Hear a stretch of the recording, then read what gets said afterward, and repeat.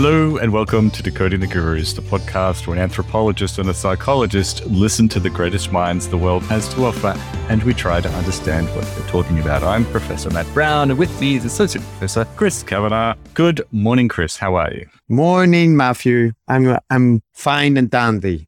Genki. Yeah, you're Genki. That's good.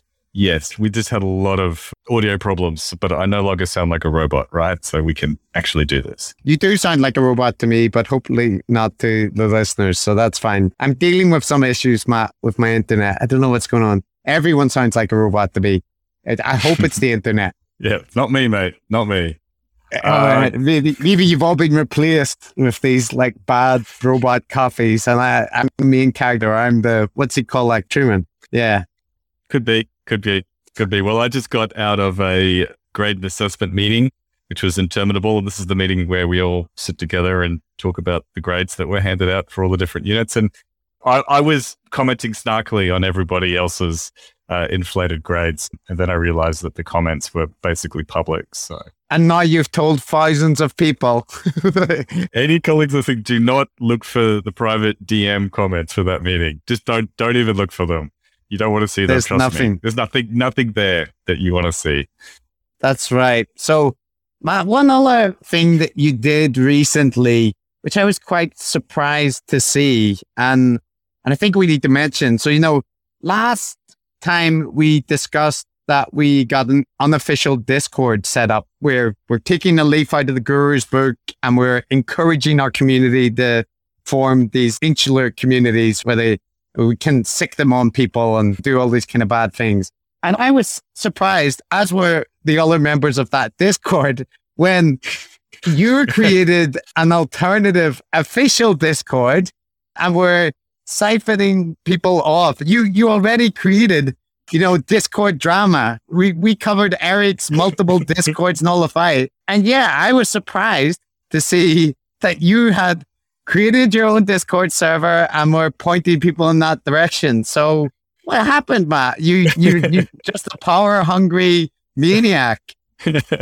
I know, it was so crazy. Like somebody on Twitter was asking for the link to the Discord. So yeah, as you said, some people created an unofficial Discord, which was great. And I popped in there and had a bit of a chat with people. It was all very nice. And then somebody on Twitter asked for the link, and I was like, oh, I don't know how to get a link to the thing. I just installed the app, and I'm like, I'm verging on boomer territory. I don't know how this stuff works. And so I thought I was sharing a link to the unofficial server, but somehow, and I just posted in the link and then just didn't think any more about it. And then this big brouhaha was happening while I wasn't playing it. It turned out I'd made an entirely new Discord server just with one. You accidentally created a rival Discord. That's impressive. Like that you did that. And I saw some people commenting and saying, oh, they've set up like an official one. And they were saying, oh, that's all right. That's their right and stuff. I was like, wait, what? What did we do?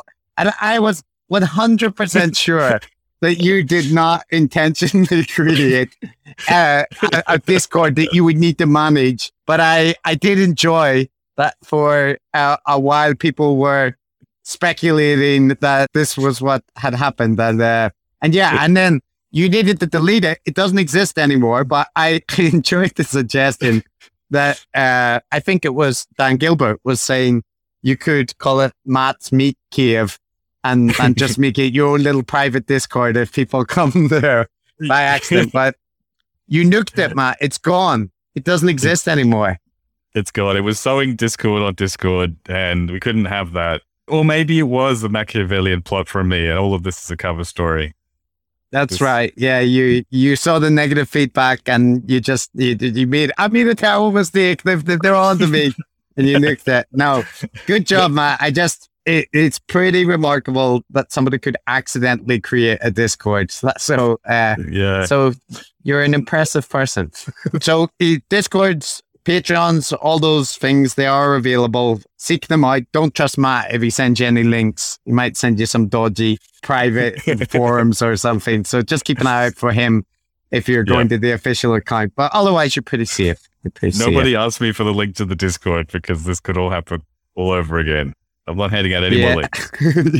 So Matt, before we get on to the episode of today and what we're up about, we sometimes, we just have these thoughts that pop into our mind about products and services that might be available. And I'm beginning to hear in the back of my mind some ukulele strumming happening. I don't know. Do you have any idea what's going on? Maybe it's got something to do with this Ground News application, this wonderful app for people who aren't afraid to have their opinions challenged. Could that be it, Chris?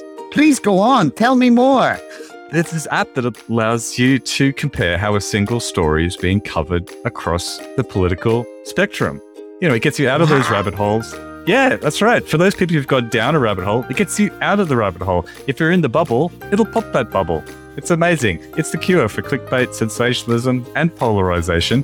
And it'll give you a mix of stories across the political spectrum. And you can also figure out where particular stories are being covered in the political spectrum. So, all in all, a pretty amazing tool. That's incredible, but this isn't a thing that exists, is it? Can people access it? No, I know. It sounds like something in a beautiful, wonderful dream before I woke up and had to face reality again. But no, it actually exists out there in the real world at ground.news/gurus. And it's got these two amazing features. One feature is the news blind spot that enables you to see news that's being ignored by one side of the political spectrum. It's got this other one, which is a news comparison feature, where you can take a particular story and see how it's getting covered across the entire spectrum. So, it helps you to think for yourself and not be totally driven by the particular slant of the news that you're consuming. You can go to ground.news/gurus or click the little link that we'll put in the podcast descriptions. Check it out. Absolutely. Check it out. Well, Matt, so today we have a special episode. We're not doing a guru decoding. We're doing an extended interview, and we're doing our first guru response. A response we give anybody who we cover on the show within reason the right to come and talk to us about what we said and, respond to our critiques. And the person who decided to take us up on that offer, yeah, you may have heard about him. He's a little known figure. It has a couple of blogs that he's contributed to and whatnot. But one Sam Harris is the interview guest for this episode. Have you heard of him, Matt, prior to this interview? Yeah, it does ring a bell. His name's come up a few times. Something to do with religion, I think. He's all for it, something like that. Yeah, I'd heard that. He's a strong advocate for the importance of religion in modern societies. But we're not focusing on that part of his output in this interview. The interview is kind of split into two parts, and I think it's important to flag up for people what those two parts are. We cover it in the intro segment of the podcast, so I won't belabor it. But the first part is talking about the Waking Up app and some of the criticisms we had on a specific episode focused on him recommending the app and talking about how he links his political views potentially to the introspective practices that he recommends on those apps. So we spend about an hour at the beginning discussing that and issues of gurus and introspective practices before moving on to wider issues, broader criticisms with tribalism and the culture war and more controversial topics in the second half. So that's the division. I know most people tune in to hear me give my opinions and opine on things, but you're not going to be getting a lot of that in this interview. Chris is spearheading it, and that's fine. Oh, wow. Look at that passive aggressiveness. I want to peel back the curtain a bit and say, though, it is true that in the second half of the interview, Matthew essentially disappears into the ether. He becomes one with the cosmic consciousness and he returns at the end. But one issue I think probably people will hear is that this interview is a little bit halfway between a debate and an interview in the second half. And there's different dynamics to whether you're having a debate or an interview. And perhaps we should have thought a little bit more prior about how to manage that dynamic. It's no fault of Sam's, but I think we are stuck between that point, and it causes some little bit of friction at the later stages of the interview. Now, there's a bit of material you refer to at different points in the interview there, Chris. Yeah. So the one thing that comes up in the interview was that our editor, Better Angels on Twitter, who is a prince amongst men and is responsible for saving us a whole lot of work. And he noted that there were some things that he didn't have the full context for, because they're referencing people that we assume knowledge of, like Maajid Nawaz and Douglas Murray or Stefan Molyneux and so on. So we'll put a bunch of links into the show notes that will hopefully provide extra information about those. But also in the episode, there's only one clip played to Sam, and it's about his previous opinions that he expressed in an interview a couple of years back about Gad Saad and Dave Rubin. Now, I played the slightly wrong clip. So when you listen to the episode, I've inserted the correct clip first, then there's a gap, and then you'll hear the clip that Sam heard. So Sam did not hear the first clip. And I just want to make that clear that he's responding to the second clip, but I wanted to put it in so there's the context so people know what I was intending to refer to. And there's one other part later in the episode where we're discussing comments he made in the same interview in relation to France and potential future conflict there and Muslim immigration. And I don't want to insert a new clip into the interview because it's not really fair. But for context, I think it would be important or at least useful for people to hear what I'm referencing. So I'm going to play it here just now. It has nothing to do with skin color. It's just, if you told me, if you had a crystal ball and you said, actually, 75 years from now, Europe is going to have much more the character of the Middle East today than the Europe you know and love. That certainly seems possible to me. And it's worth worrying about. And that would be really possible. Like people will impose Sharia or just that there'll be, if you said to me 20 years from now, there will be a civil war in France and 1 million people will die. Right. Mm-hmm. That does not seem like a completely paranoid concern. I mean, what are the odds of that? I would put the odds of that at, who knows? If you told me the odds were 50-50, I wouldn't find a good reason to tell you they weren't.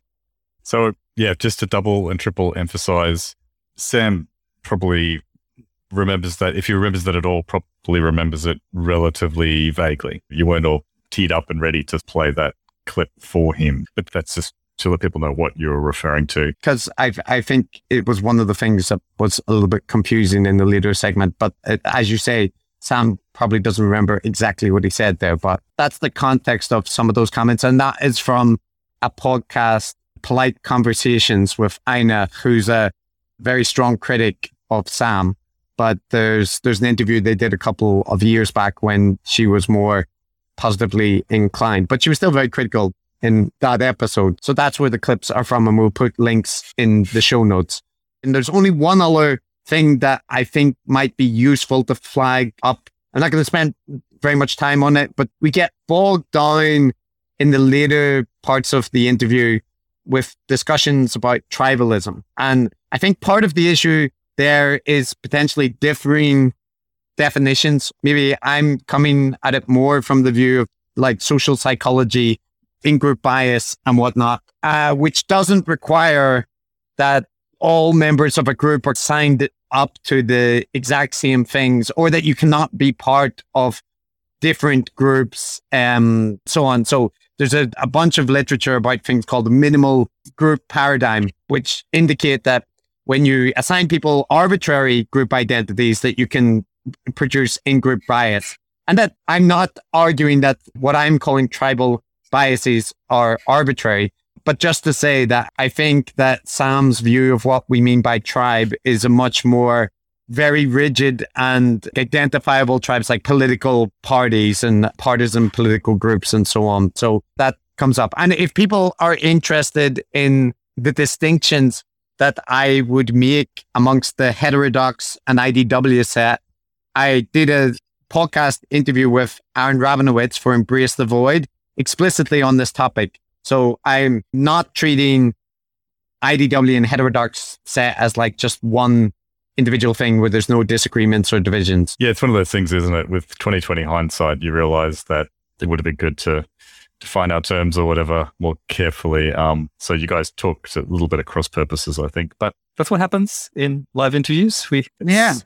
And Sam deserves credit for coming on and addressing criticisms. And we have a fairly robust debate. So people can listen, provide us feedback, and yeah, we hope you enjoy.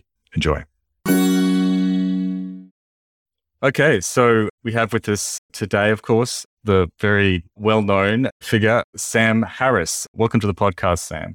Thank you, Matt. Christopher, happy to be here. So Sam Harris probably needs no introduction for most of our listeners. Suffice it to say, he is a best-selling author, a podcaster, someone with a background in neuroscience, but also someone who has spent a lot of time writing and talking about religion and also has a very strong interest in meditation. He has his own app, Waking Up with Sam Harris, meditation app, which Chris and I have been using for a while. And Sam's on today to talk about some of the issues that we brought up in a recent episode.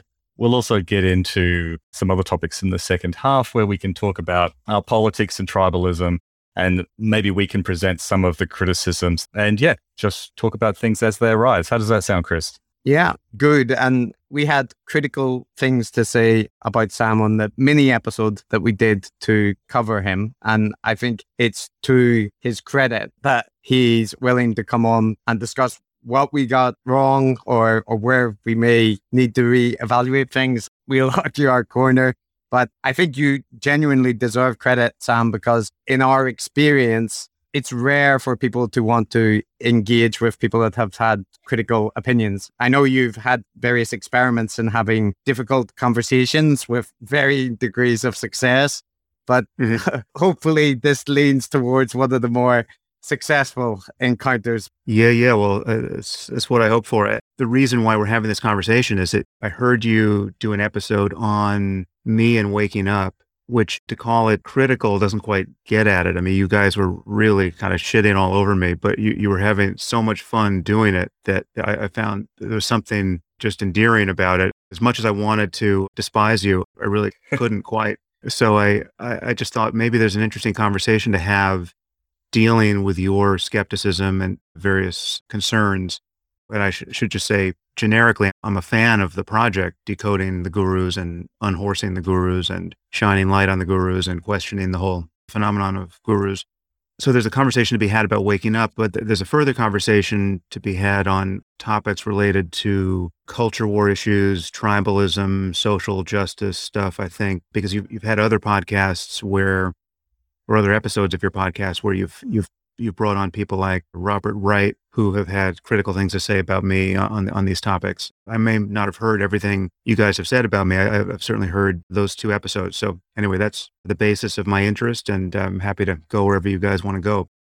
You're quite right. We don't hesitate to be critical in our podcast, but hopefully in a lighthearted and reasonably friendly kind of way. You're probably not aware of the reasonably strong praise that Chris and I have had for you as well in different circumstances. So you're a little bit unusual in our cast because we've got both nice things and mean things to say about you.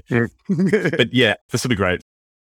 And Sam, for context, you give us some homework in preparation, which we were happy to do, where you kindly gave us full access to the app and asked us to use it for around about a month, which Matt and I dutifully did. Not missing a single day. Did you cram in 40 minutes to this afternoon, or it's the morning for you? That's not true. That's not true. I got the reminders on my phone making me feel guilty every day. But I will say, The app is very well designed in the sense of it definitely uses what we know about the psychological rewards and reminders in order to reinforce the behavior. You get the emails that are like a pat on the head for Right. completing a session. I'm not saying that in a negative sense. I actually mean it in it works. Even if I'm aware that I'm receiving automated praise, I still cannot stop myself being like, yeah, that's right.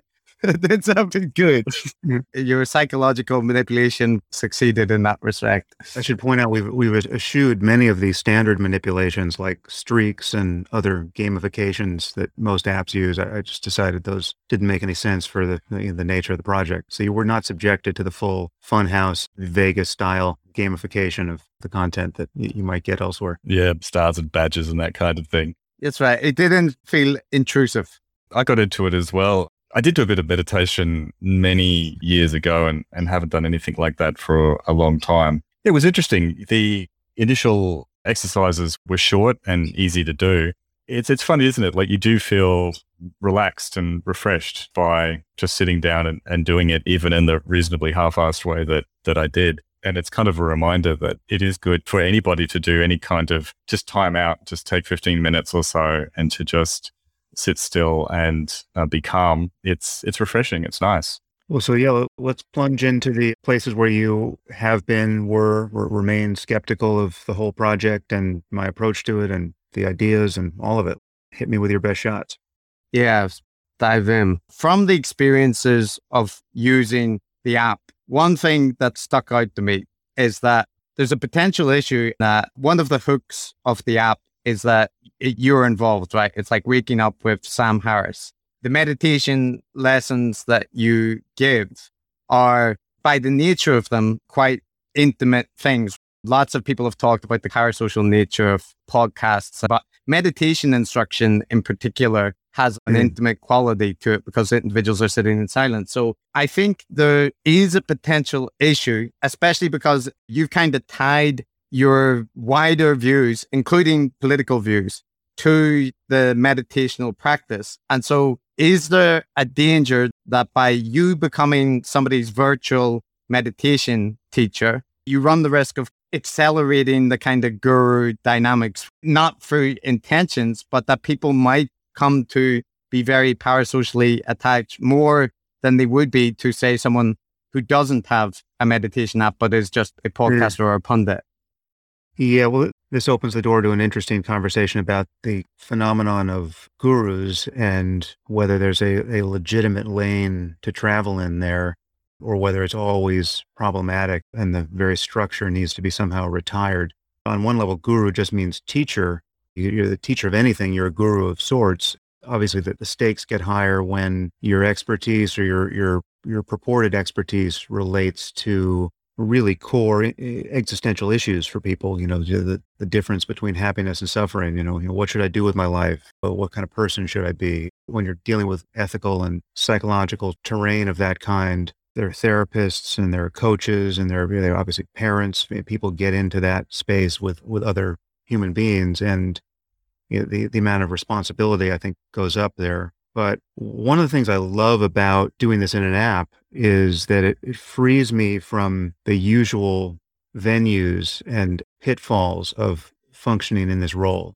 Normally, without an app, without this technology that allows me to just put out audio and let people listen to it in an asynchronous way, the way to do this is on retreat or at some live event. It puts you in direct relationship with specific individuals, and then it opens you to all of the projection and the weirdness. And it's not to say it's all projection and weirdness in those encounters with teachers, but it certainly there can be a lot of it. And it can get very messy.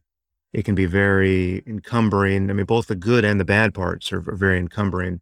The truth is, I just don't want to live that way. Even if I felt that I were qualified to be in a kind of classical guru relationship with people who wanted to learn something about the nature of their minds with me, I think it's a role that is somewhat inevitable. And I've had immensely useful encounters with, quote, gurus, people who have served that role for me face to face, but it's not a role that I want to be in with people. So the app allows me to just put the ideas out and to give people all the caveats around what it means to consume these ideas outside of a relationship with any specific teacher. Just to see the kind of feedback we get, people get a tremendous amount of value from it. And I'm not seeing much evidence of confusion about me or kind of weird attachments to me as a person. I'm very honest about my experience and what I consider the limits of my experience. And also I have a podcast where I'm dealing with many other topics, and any illusion that I'm not up to my elbows in kind of the grittiness of the rest of the world is, I think, banished if you just listen to many hours of me on my podcast fighting with people about, all manner of things. I don't know if that gets to your question. The limitations of doing this in an app strike me as the principal advantages of the medium for me. And I don't see it carry over into any weird, I think I have an audience before which amplification of my gravitas with my audience. In fact, I'm unusually vulnerable to criticism.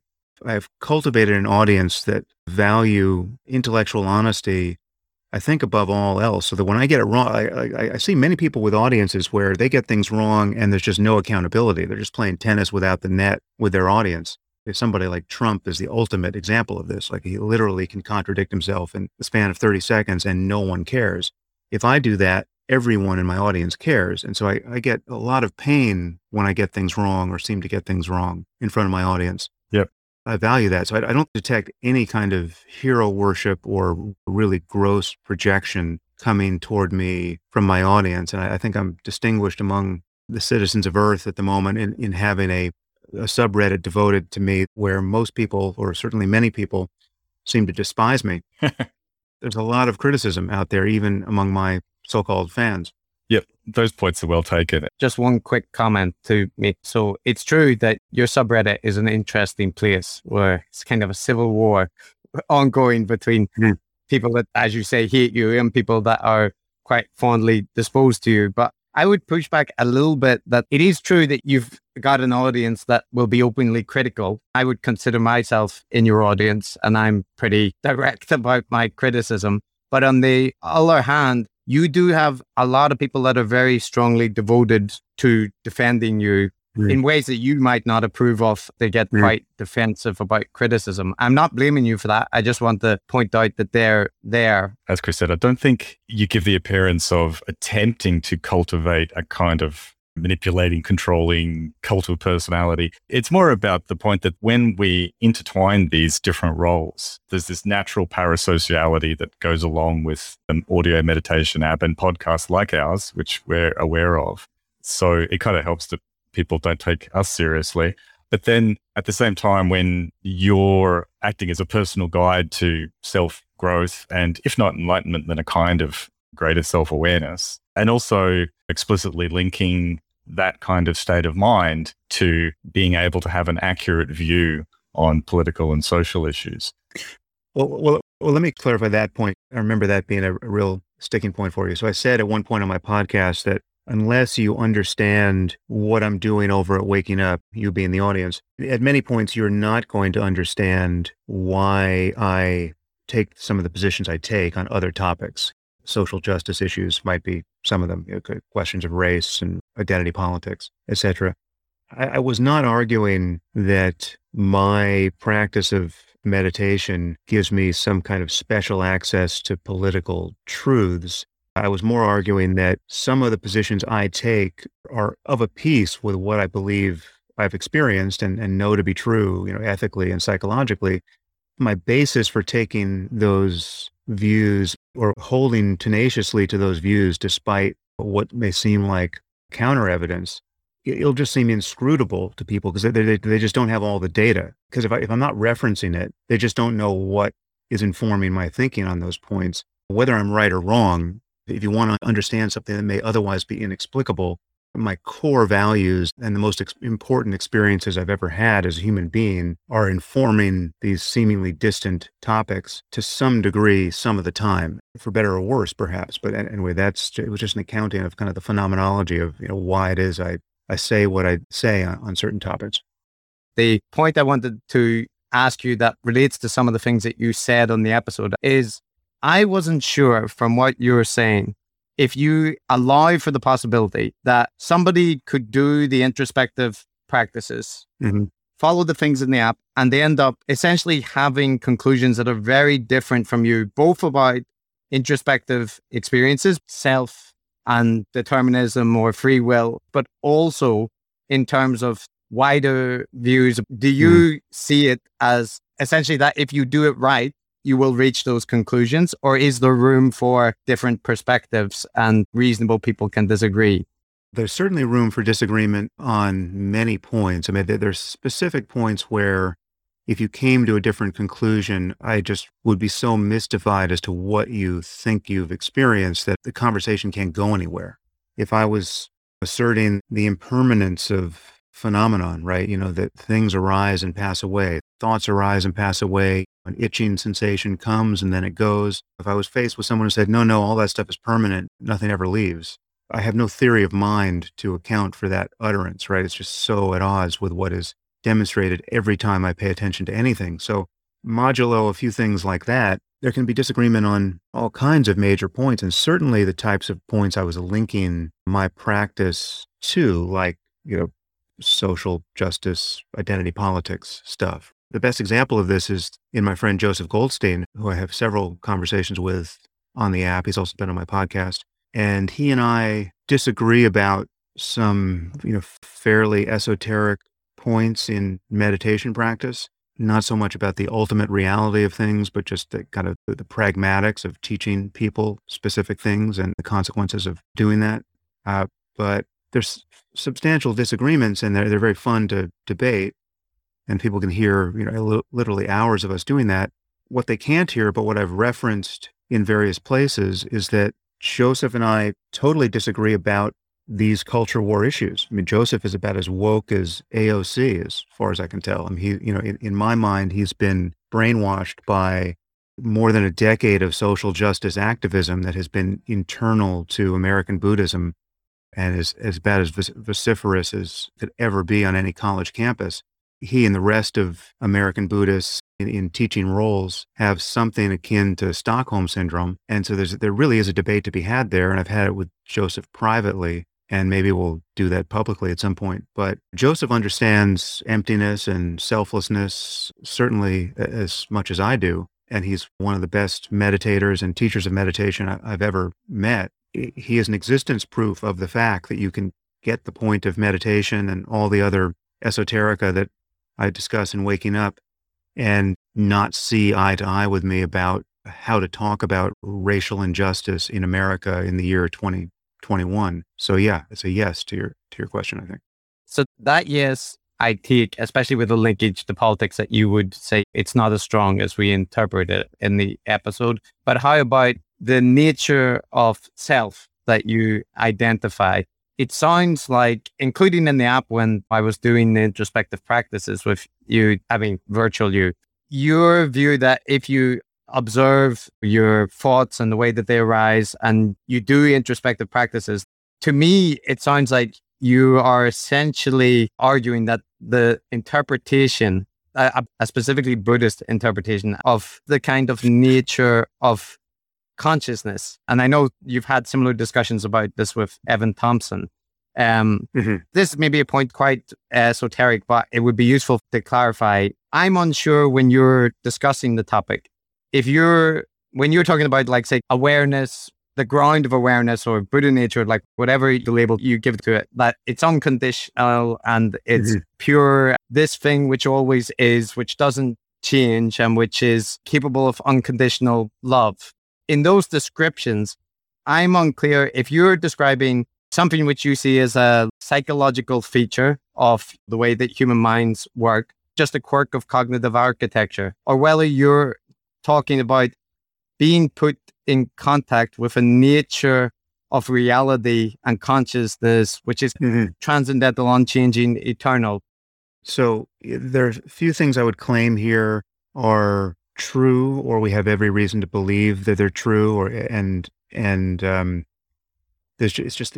there's an inconvenient fact here that these truths require some effort and maybe even talent to bring into view. An analogy would be something like the optic blind spot, right? I mean, the optic blind spot is there to be found. And if you're in the presence of someone who's skeptical about that, there's an experiment to recommend to them, right? You can get out a piece of paper and a pen and you can make the marks and you can hold, tell them to hold it in the right place and move it back and forth.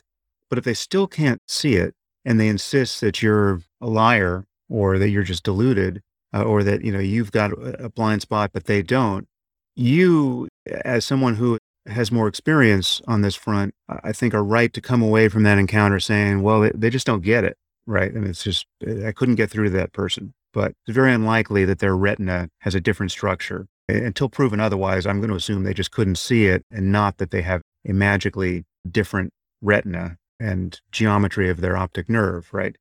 And there are analogous claims I'm making about the nature of conscious experience from the contemplative or meditative point of view that are as strong as saying, no, the optic blind spot is there. But there are many other surrounding claims about which various traditions are unequivocal, but various traditions also disagree with other traditions, right? So they're topics of debate even within Buddhism, and certainly between Buddhism and Advaita Vedanta or any other tradition.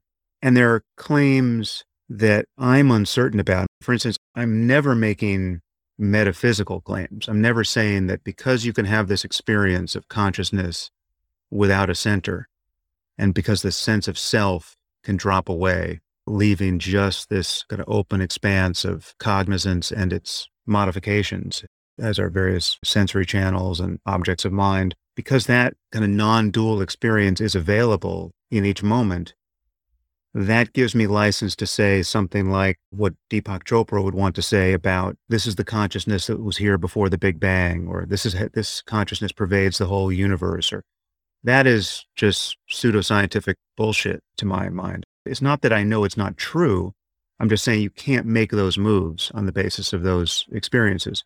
But there are other moves in making claims about the nature of experience. The important asymmetry to recognize here is that every very experienced meditator who agrees with me about the nature of mind, or who's kind of gone through this experience of looking closely enough and then finding that they're not who they thought they were, right? Or that the sense of self is a construct or an illusion that can dissipate the moment it's clearly looked for. Every person like that knows exactly what it's like to have not seen that originally, right? So there's a course of disenchantment or deepening understanding that a person has moved through, sometimes very suddenly, sometimes over the course of years of trying, so they know what it's like to not see it. Rhetorically, this doesn't have much force because it sounds like I'm asking you to take something on faith, but that's not the case. Just like the optic blind spot, just imagine if the optic blind spot were harder to see and it took real perseverance and you had to get over your restlessness and you had to put 10 days aside and go on a retreat in silence and do it. Like, it wouldn't make the optic blind spot any less real. There'd just be more controversy about whether this was a thing in the first place. And so it would be harder to convince a skeptic to even do the experiment. But there's nothing that I'm suggesting you take on faith. It's just that it does require, unless you're unusually talented, it can require a fair amount of looking to be able to cash out any of these claims.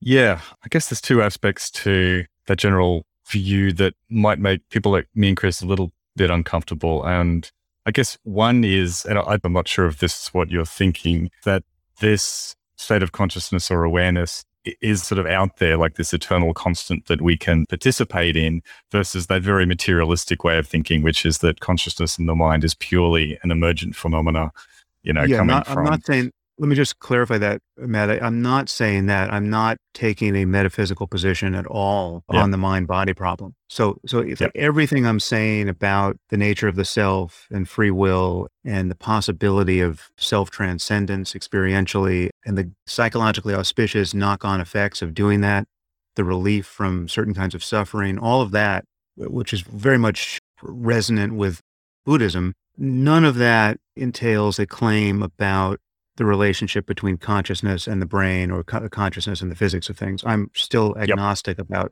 all that. Yep. Got it. And, you can still have a lot of commonality and common experience amongst humans because, as you said, we all share things like an optical blind spot. It would make entirely plausible that that we can have similar experiences. I guess the other one is epistemic, which is that let's assume this thing is completely true, that if one does a particular practice, then one will indeed get to a certain point of clarity and so on that is genuinely special. Now, the problem is one of verification, in that in order to see it, you have to do it and do it properly. And supposedly, if you don't do it properly, then you say, well, I did it, but I don't have that experience, or I don't agree, then it could well be because you haven't done it properly. So even in the case when it's completely true and it's completely right, it's not possible for an independent observer to verify those claims. And even though I'm completely open actually to the position that it is entirely true, right? I'm just, from a epistemic point of view, it's impossible to verify independently. And I think that's the sort of catch-22 we find ourselves in. Just one point to add, Sam, you had a conversation on your app, which was you discussing with somebody called Jim Newman, Yeah. who is a very strong non-dualist position, right? And listening to that conversation, I think people that are listening to this won't have heard it, but to summarize, the two of you got into that exact issue where he was repeatedly saying to you that you basically haven't got it because of the things that you're saying that are different. And if you did get it, you would know that he was right. But you were saying, no, I do get it. And I just disagree that, the things follow. And it seemed to me that you basically got stuck at an impasse, that you're both claiming introspective validation of your perspective. So how to overcome that? Yeah, well, that was a very interesting conversation that many people found infuriating. I'm one of them, but enjoyable as well. Yeah. But I found it pretty fascinating. There've been several conversations like that. I mean, I'm bringing on people, in some cases, who I know are going to agree with me, and we're going to see eye to eye on more or less everything. But I'm also bringing on people who I have a sense the conversation may run off the rails for one reason or another. And often, actually, in almost every case, it will run off the rails, not because I think these people are frauds or they think I'm a fraud, but there's something that our mutual experience of these things doesn't resolve. So I haven't done a proper postmortem for myself on what I think went wrong there, but I found it an interesting conversation. To come back to the general point, there is just this problem that we have to rely on self-report to understand so much of what interests us about the human mind, right? And we have an illusion of getting off the gold standard of self-report in various areas in psychological science. We haven't tracked the moment where we got off the gold standard and claimed that it was valid. But it really is, there's so much to take cognitive neuroscience and neuroimaging as one method of studying the mind.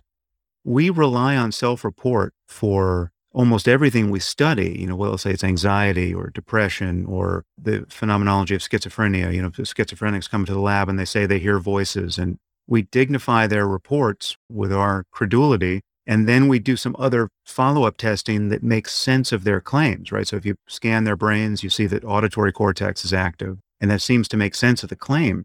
But if auditory cortex wasn't active, either we would think they were lying, or we would think auditory cortex is not the only reporter of hearing things. We would question our statistical maps of the brain. And so it is with any other third-person marker of an internal state. We associate cortisol with stress only because so many people have come into the lab saying, Jesus Christ, I'm so stressed out, draw my blood, and we find that their cortisol is elevated. But if that broke apart, we would no longer associate cortisol with stress. We would just say, well, some people have high cortisol and they're stressed out, and some people have low cortisol and they're stressed out. We rely on self-report for so much that interests us. That is just an inconvenient fact of what it's like to be siloed within our own minds and brains, and to be communicating with one another, not telepathically, but with these small mouth noises that are really the only basis for us to share our thoughts in real time. But that doesn't invalidate the experience at all. You may have heard it, but there's another analogy, it's another intuition pump essentially. But just imagine what the world would be like if remembering your dreams was much harder to do than it is for most people, right? I mean, what if only 1 in 1,000 people remembered their dreams, but everyone dreamed just as much as they do anyway? I'm actually one of these people. I almost never remember my dreams. Presumably, I dream every night.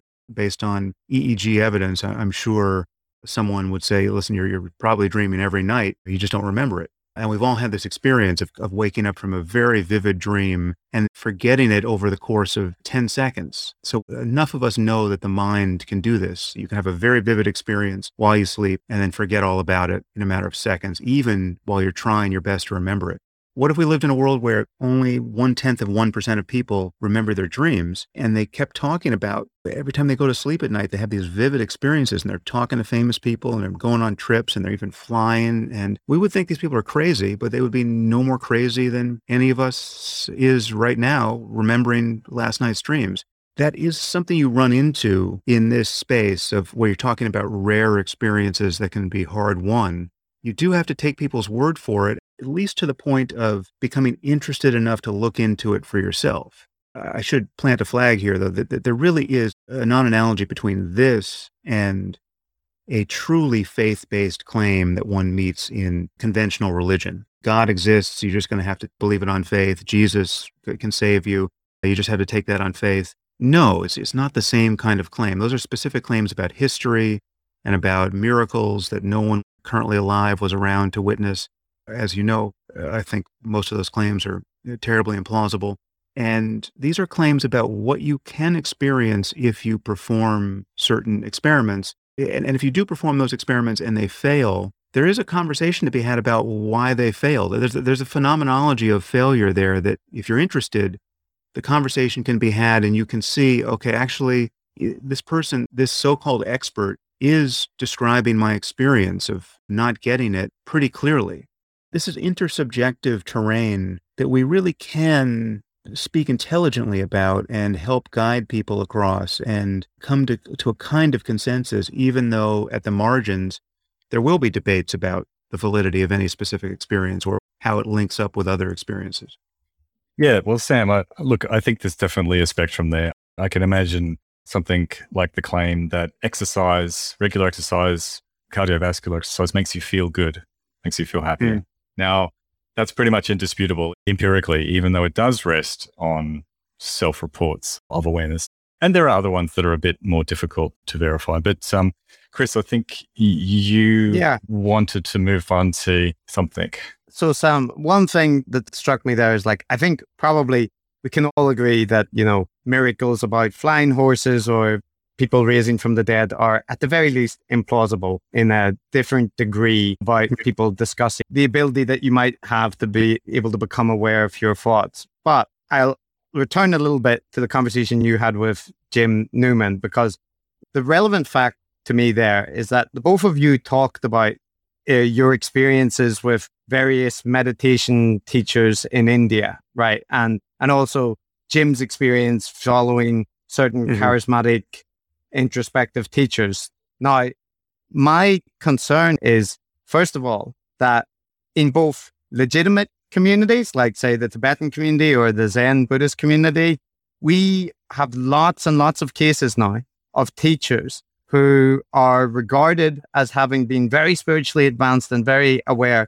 And yet we know that they were engaged in sexual abuse or drug abuse, and that essentially you can detach those two things, but it looks like the insights that they're claiming that they've reached are not reflected in the behavior. And an issue I have there is, one, that you can't detect that in advance, right? People didn't know that Chogyam Trungpa was doing what he was doing.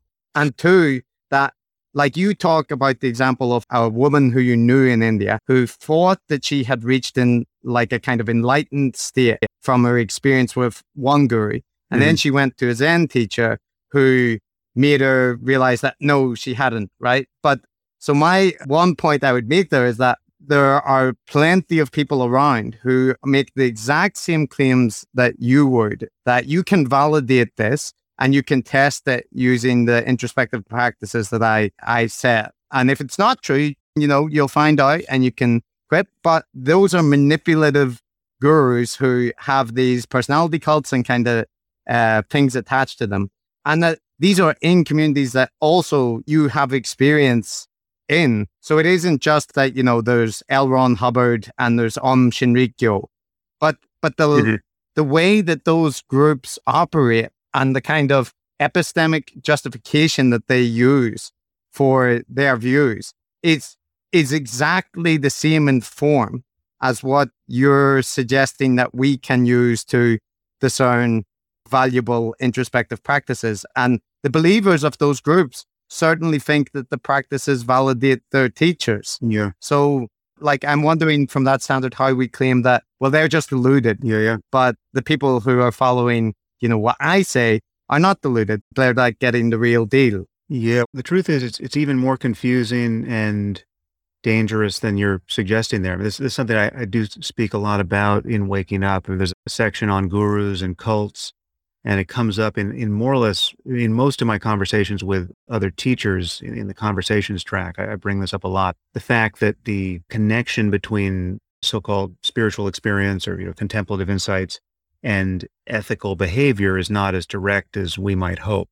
I mean, all of this suggests that there's more to the project of living a good life, and certainly more to the project of being a good teacher for others, a good company for others, than just having meditative insights.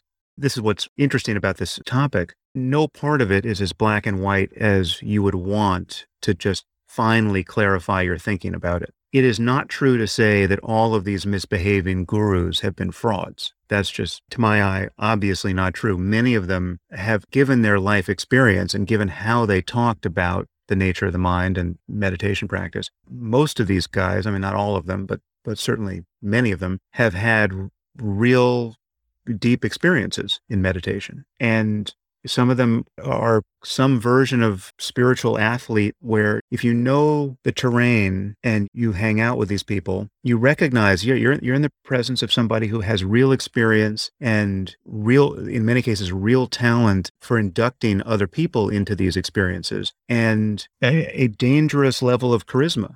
What you often find in this case is you also have someone who is coming from a tradition that doesn't play especially well with modernity. They might be coming essentially from no tradition where they're coming from some Asian context rather often, but they're eschewing all tradition, but they haven't picked up any explicit ethical code that is giving them any kind of guardrails for how they behave with other people. Or they're coming from some tradition that is functionally recommending that we live in some kind of medieval theocracy with them, with the guru at the top of the hierarchy. So it leaves them open to all kinds of possible misbehavior with people who are projecting onto them, but also receiving real benefits from them. This is why this is such a strange area. It is possible to be genuinely abused by a malignant narcissist who also has really interesting esoteric experiences to draw from in his experience, because he was raised as a tulku and spent years in meditation, or he spent years in a cave practicing meditation, or he just had a real talent for it. So he's not merely a fraud, but he's also a dangerous asshole. And you can also get benefit from that encounter even while you're being abused. The cash value of all abuse isn't just bad outcomes psychologically for people. The place I've referenced this is in the account of Osho's, Rajneesh's cult that Frances Fitzgerald in her book Cities on a Hill wrote about. And Rajneesh is the perfect example. I think he was a genuinely insightful, genuinely smart person who was also genuinely dangerous and started a genuinely crazy cult. And yet, when you actually hear the experiences of Ivy League educated lawyers who went over there to fall at his feet, and then were told to clean latrines with their toothbrushes and dig ditches in the hot sun, there was an ego-canceling effect of that demand on them, that self-abasement, which is psychologically interesting. I mean, their experience of devotion, even to the wrong guru, they experienced as freeing. I'm not disregarding the reality of abuse that goes on in cults, and I'm as critical of these scenes as anyone, but it is just a real quirk in the landscape of possible experience that someone can be treating you badly for genuinely bad reasons, and you can derive benefit from it if you're framing it in the right way. Mm.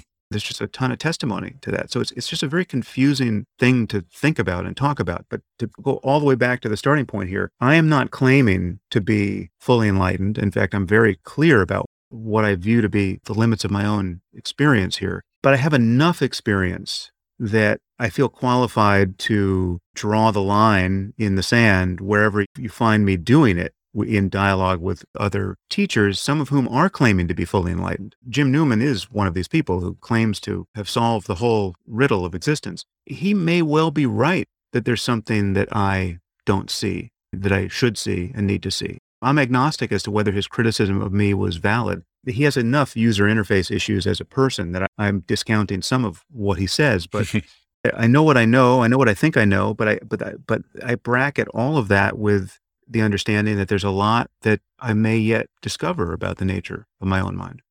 So the point you make is well taken. And it's also concerning that, tantric masters throughout history have claimed that their abuse, sometimes physical, sometimes sexual and so on, can be part of a path. Mm-hmm. And your reaction against it is part of your conditioning that you need to break through. So I don't want to... That's always true. The thing is that I discuss that in my book, Waking Up, and in this section in the app on gurus and cults. This is a game that has no exit. The guru is always in a position to say, oh, the reason why you're having this traumatized reaction to the thing I just did is your ego.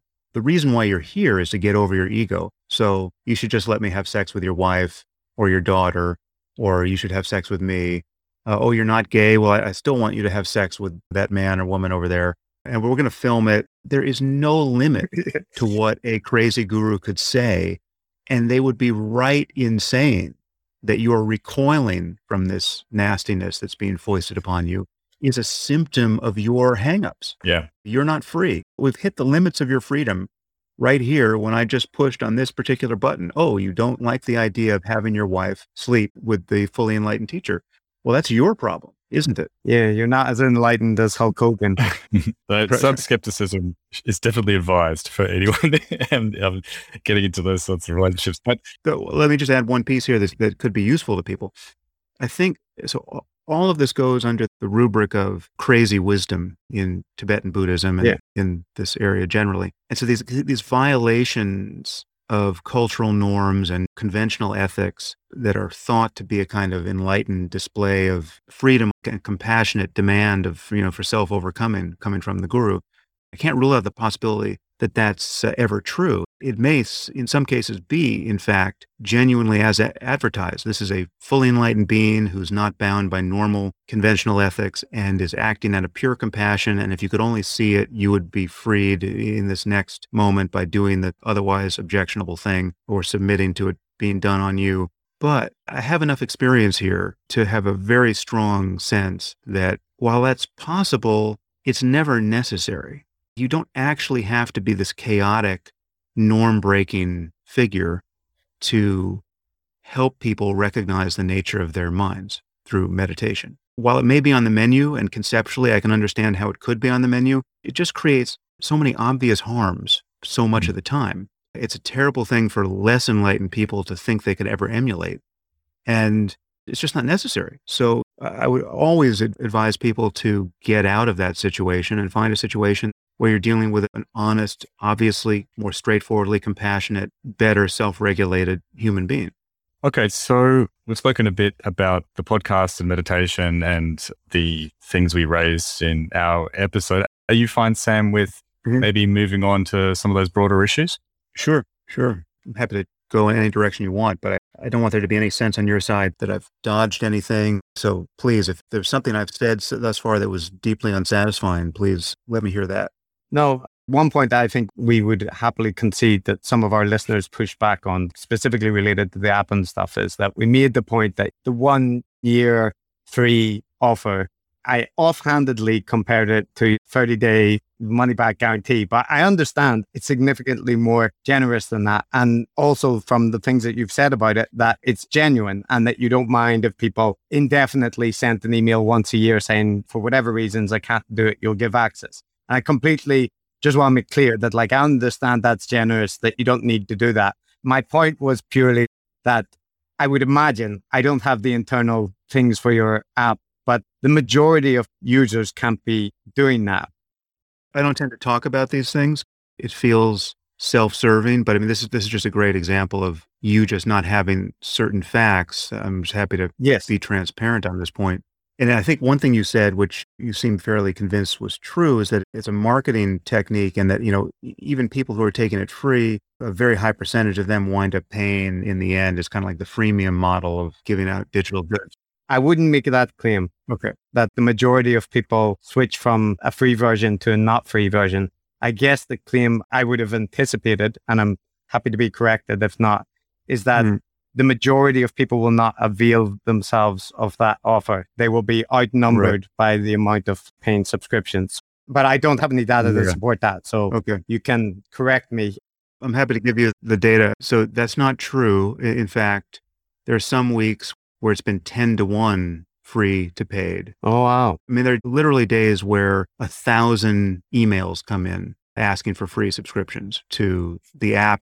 I have the same policy on my podcast. So there have been days where it's been 1,000 on each, but I mean, in the general matter, it's in the matter of hundreds on each every day of the year. And I literally staff, I think it's now an 8-person full-time customer service team in the Philippines, and 95% of their duties is to deal with free accounts. So I literally spend hundreds of thousands of dollars a year just to deal with how many free requests come in for the app and for my podcast. That's just the reality of it. And in terms of the percentage of people who move from free to paid, ultimately, it's in the single digits. People who take it free and they stay free. And the reason why I have the policy is, as you alluded, I feel deeply that money shouldn't ever be the reason why someone can't get access to this work. But the reality is that many people abuse the policy. There's no question. There's not much to do about that. And so I've just decided to keep it as it is. But what makes me uncomfortable about this policy is I look at many successful digital businesses, and I know that if they had my policy, they'd be destroyed. Like if Netflix had my free policy, everyone would steal Netflix, right? It's like, I mean, you'd feel stupid to be paying for Netflix when all you have to do is send an email to get it free for life. So it's odd to have a policy that I actually can't recommend in any kind of straightforward way to other people, but I do feel like it's the right policy for me. The only modification of it now is that we offer people a partial scholarship option in addition to the full scholarship option, right? So that they're now seeing a way to pay less if in fact they want to go through that door. But otherwise, we grant 100% of free requests. So in response, I'm entirely happy to say that was not a strong criticism. Although people took it as a strong one, I didn't mean it in that respect. And happy to be advised of the data that we can't know from the internal thing. And I will also say, I've never got the impression in general that you are someone primarily motivated by profiting from the various endeavors that you do. So that isn't the criticism that I or Matt would want to level as, a primary issue in any respect is that, you're just seeking to profit from the app. It's clear that this is like a passion project. Perhaps you've heard my whinging about this in other contexts, but I do have a very strong sense that ultimately we get what we pay for in digital space, and the pressure to drive everything down toward free based on the ad model of generating revenue that everyone has adopted. I think we made a catastrophic mistake in how we anchored everyone to free plus ads on the internet. And so I'm fairly vociferous on that point, that I think people should pay for content and they should get over their hangups around that, because we're living with what I consider to be the disastrous consequences of people thinking everything's free. And yet our societies are being torn apart by what is in essence just a badly incentivized information economy.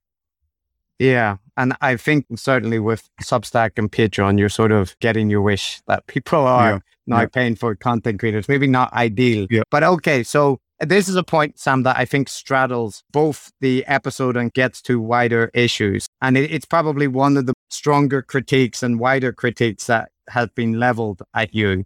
In particular, it's the issue of tribalism and the extent to which you've transcended it. And similarly, with relevant group identity markers. And in our episode, we basically, you made comments which you've made elsewhere about how little importance you attach to any group identity, and that trying not to be non-tribal is not the same, like in the same way that being non-religious is not the same as having a religious identity, right? Mm-hmm. And I want to push back there that the experience myself and also many of the other people that have argued with you in the past, they see in your behavior, online and otherwise, that there isn't a transcendence of group identity and there isn't a kind of equal distribution of charity. There are people who are closer to you ideologically that you extend a lot of charity to the point where it's led you to defend people who have went on quite dark paths that we might discuss. On the other hand, you are quite reactive to criticism from certain people who you consider bad faith or to be coming from the left woke side of things. So it's basically, there's a substantial reserve of generosity for Douglas Murray, the Weinsteins, even figures that are quite extreme on the right, and general disdain and lack of charity towards figures on the left, particularly the social justice left. Right. And how that gels with the claim to not be invested in tribal identities. Yeah, so let me see if I can get at what the claim is. So there's other things going on. The reason why I've rejected this claim, because the way it's been made, I mean, the two people who made it, I think most clearly, I mean, maybe many people have made it, but I'm aware of Ezra Klein making it, and I'm aware of Robert Wright making it, that I'm tribal. You know, I'm claiming not to be playing identity politics, but I'm playing it as much as any social justice warrior. I can live with the illusion of not playing it because I'm a white guy. And as a white guy, you just take yourself as kind of the generic standpoint of truth and objectivity and science. And you're not seeing that you're being tribal in the same way that someone who says, I'm a lesbian and I need to talk about gay rights here. Just to finesse, Sam, that one point there, I would say that there are people who make that claim that it's specifically your white male cis privileged elite that makes you unaware of it. But I think that's a subset of the more general critique that you are not aware of biases, in the sense that it isn't because you're a white male. It's just that your in-group particularly is not identified as an in-group by you, or that you're identifying that you're extending charity. So it doesn't matter for that critique whether you're white or black or whatever color. It's just in not identifying the skew. Okay, well, so then I think we have to leave Ezra Klein aside, because he was definitely arguing with the color of my skin. I'm a white guy who is just obtuse on these issues of, in particular, racial justice and systemic racism because I'm a white guy. In my view, that's obviously wrong. We don't have to spend time on it because you're not prosecuting that case, but it's just, if that were true, I should have a lot in common with Ezra Klein and much less in common with someone like Ayaan Hirsi Ali, right, who is very much on my team. I perceive her to be, I feel her to be. There's no impediment between me and her. Apart, I mean, I'm sure we disagree about a few things, but it's just like, she's my sister. Ezra Klein, for the purposes of that conversation, is showing up as the enemy, right? And yet, by his analysis, I should feel really comfortable with him and not very comfortable with her. So I'd ask you just, what is my tribe? Yeah, so your tribe I would put in the kind of anti-woke, critical of social justice milieu. So you've handed in your IDW card recently, right? But before you did so, and even still after that, you may not want, for example, to be associated with the people who are advocating that voter ballot fraud is likely, or that the coronavirus vaccines that we should be promoting ivermectin, like Brett Weinstein has argued and stuff. But I would say that that's a particular group within a broader category of people who fall into the anti-woke side. And it would include people like Douglas Murray and Titania McGrath, Oliver, and there's an entire ecosystem there, which is, it's pretty coherent. If you type into Google Sam Harris and it'll say other people like Sam Harris, There's a set of people but that's who are right. readily identifiable. Well, the thing is, it's not coherent, and that's why I disavowed the label in the end. The reason why I was never comfortable with it, I mean, one is just, it's superfluous to name a movement of people who were just attempting to have honest conversations. But what became immediately evident is the people who were getting grouped under this rubric were people who I want nothing to do with in many cases. And the only common point of agreement was that we were allergic to wokeism. So there are people who are in this group. I mean, I don't know that I should break my practice of not really naming names here, but there's every version of this. There are people who I initially agreed with and admired who have become dangerous imbeciles based on whatever the dynamics of their own political journeys have been. In defense of some of these people, those of us who are on the left or started out on the left, we've had a common experience, which is the most dishonest and the most vindictive assaults on our reputation that we've ever encountered have come from the left. The impossibility of conversation that has caused us to despair of even ever making an effort to communicate about anything substantial to anyone, that has been encountered when we're facing to the left, not to the right. As somebody who has spent a lot of time fighting with the far right, at least on religious points, I mean, I started as among the new atheists with my first couple of books.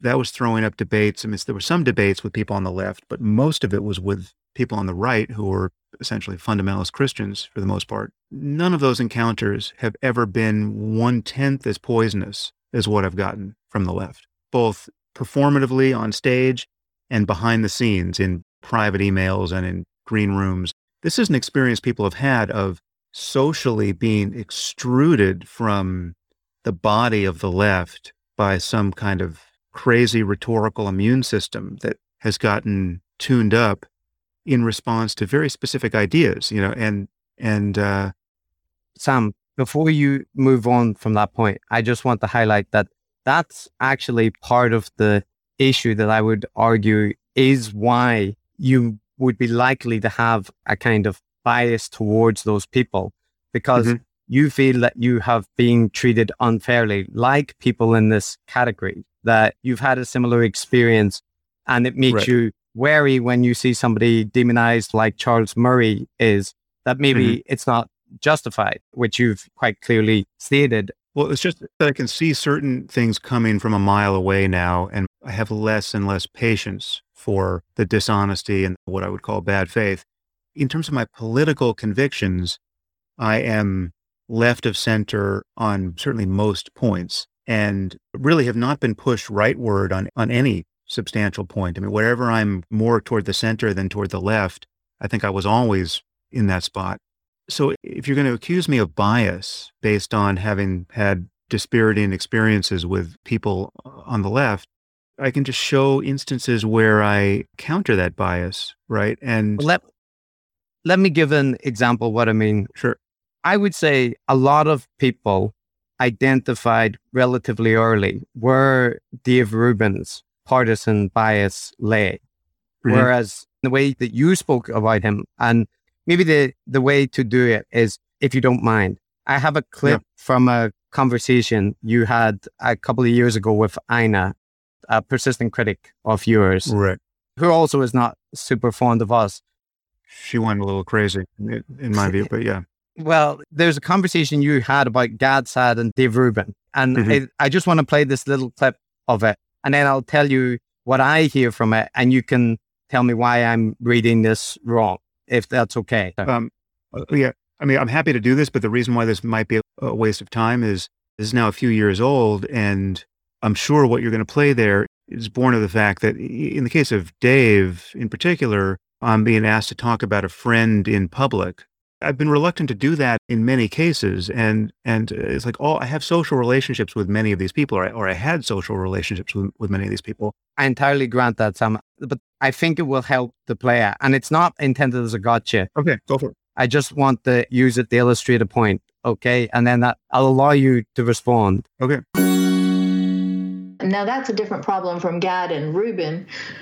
Rubin, who I think is unfortunately an opportunist. I don't know if he believes that these are his friends now, the alt-right, or if he's just playing to an audience that happens to be supporting him and paying him pretty well, you know?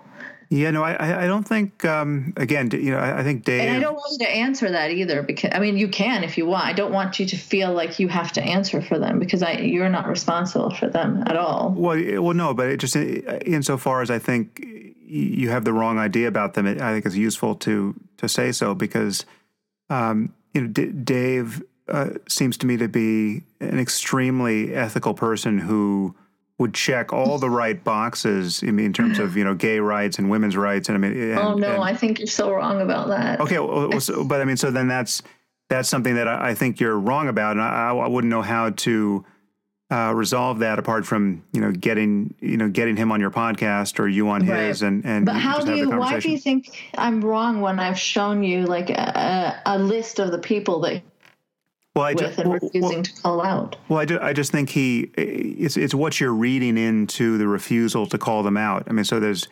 what could be functioning there is he has a very journalistic agenda, or a much more journalistic agenda than I do. And I feel that Gad and Rubin have gone too far to the other side. Right. Well, it could be in terms of their public work, that may be the case. And again, I'm speaking somewhat from ignorance, because I haven't seen even anything close to the majority of their interviews. But in terms of my interactions with them privately, that's not going on at all. So that's at least, you know. And again, I mean, these are not people who I've spent a tremendous amount of time with, but you know, I've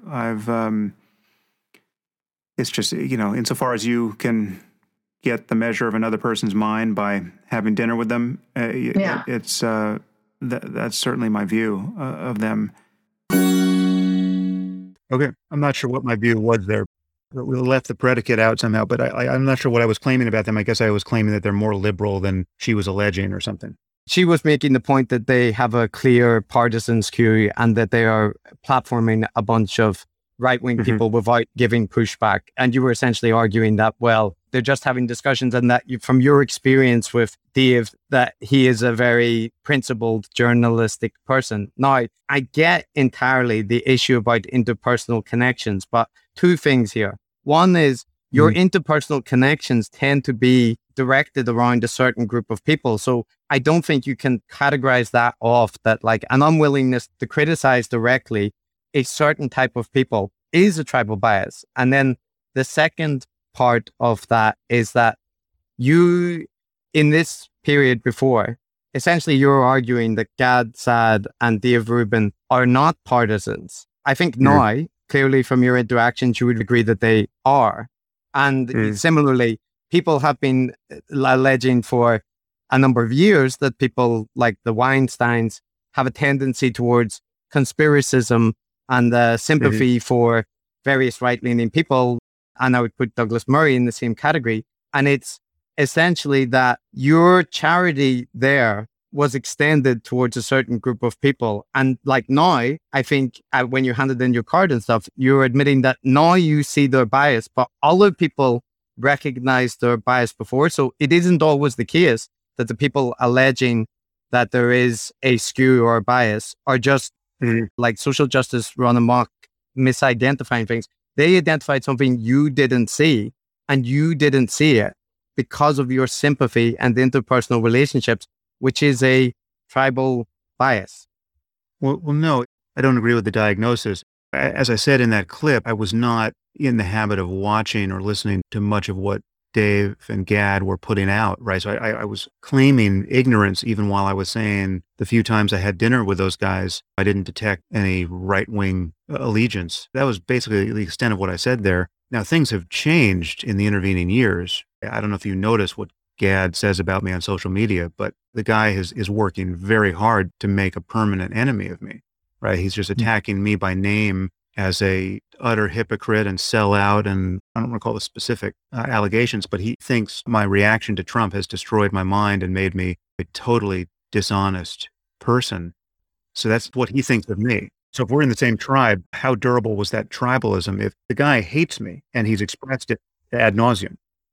Yeah, but that in itself has been an interesting episode. I mean, you mentioned before. And Dave, just to close the loop on this is one episode of Dave's podcast I did see recently. He had Gad on and Michael Shermer and Peter Boghossian, two other men who I think you would put squarely in my tribe. And they didn't attack me by name, but it was clear they were. I mean, I don't think Peter and Michael knew what was being talked about there or what was on the agenda. But Gad and Dave clearly referenced me without naming me, and they just shat all over me in that episode. Yeah, right? Yeah, I saw that episode too, Sam. Look, just a quick comment, which I don't think you'd disagree with, which is that, like you and actually many people on the moderate liberal left, from time to time, I find other people more hard on the left extremely annoying. The moral posturing and the kinds of attacks can be quite mean. So I can kind of appreciate reactivity to that, and also reactivity to that kind of purity policing and reacting against anyone who doesn't follow the line. But more and more, I'm seeing it on this sort of heterodox right side. And I think your experience has been a good example of that. By doing the right thing and criticizing the Weinsteins, for instance, and other people very heavily for, say, pushing ivermectin and going down this anti-COVID measures route, you have not walked the line which you were supposed to walk amongst this clique, and you're experiencing the consequences of it. So I'm just making the point that I think it can happen across the spectrum. Well, see, but what you're calling it, you're disposed to call a tribe here. I'm calling, I think more accurately, a set of social relationships that are highly variable and in some ways just purely contingent. I mean, there are people who I really agree with, who would be the core to my tribe, who I'd be very surprised to disagree with in the future, who I've just never met because I just have never met them. I just was never at a conference with them. We just, we may not have even exchanged emails, or maybe we have a whole relationship that is entirely based on email.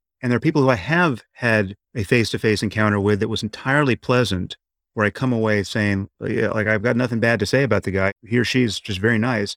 And yet they're committed to something, or will be committed to something 6 months from now that I'm going to find odious. It's hard to know what the rules are when you have a face-to-face relationship with someone. The general principle here is not of tribalism. It's that face-to-face relationships can be distorting of one's willingness to publicly attack someone for their bad ideas, right? And especially when you push it into the level of actual friendship or some simulacrum of friendship. So I've had that with a few people in this space, and a few people I haven't had it with. And that's the difference that sometimes makes a difference. I had less restraint going after Candace Owens on Twitter at the outset of COVID because she was tweeting some truly diabolically stupid things, and still does. I did it in public. I did it in private. I did every version of this to no avail in the end. But I've never met Candace in person. But if I had had, 5 dinners with Candace under my belt at that point, I might have been, I guarantee you I would have been more hesitant to have gone after her on Twitter for her dumb tweets. But that is not tribalism. Candace was never part of my tribe. I didn't sign up for the IDW knowing Candace was going to be put in it. Candace is a blowhard and an ignoramus of mythological proportions at this point, and also a very charismatic and cool person, I'm sure, if you get to hang out with her. So who would I be if I had hung out with her? Maybe there's 2 things that we need to disentangle. So one is, and I think you probably would agree with this, that in addition to interpersonal relationships existing, and if someone is a friend for many years, it's much harder to criticize them than an anonymous person online or somebody you've never met. Granted. Mm-hmm. And you don't have to call that tribalism, because it could just be at an individual interpersonal level. Now, a point I would want to make there is that that's a very potentially distorting thing, whereby somebody could have very terrible ideas, but you've had an interpersonally nice relationship with them. And you say, yeah, I've heard all these bad things about them, but they were charming to me. And I find that a potentially dangerous thing, because most people are not villains interpersonally, no matter what ideology they're promoting. The vision of a snarling neo-Nazi who spits whenever he encounters a black person is rare. But that doesn't mean that people who can be interpersonally nice, that they are not people with sinister ideologies. And a point that I would relate to that is that you were able to call Candice, as I recall, because Eric Weinstein put you in contact and he encouraged you to do so. So there is an issue in where, if you don't want to call it tribalism, interpersonal networks come into play. One point here that I want to attach to that. If you had a long-time collaborator who you were close to, who became an advocate for Islamism, became an outspoken Islamist, I don't think you would have an issue publicly criticizing them. And you might even say, I respect this person, I've worked with them, but I don't endorse this ideology. It needs to be critiqued. And I don't think you would have that much hesitation to name someone that was an Islamist. Is that fair, just as an assumption? Well, it's a hypothetical that's a little hard to parse, but it's because I just don't know who and to what extent and how extreme and all of that. But it's, I think there's a generic, I mean, first of all, it's balanced on the other side by my willingness to go after someone like Bret Weinstein for, finally saying too many stupid and dangerous things about ivermectin and the COVID vaccines, right?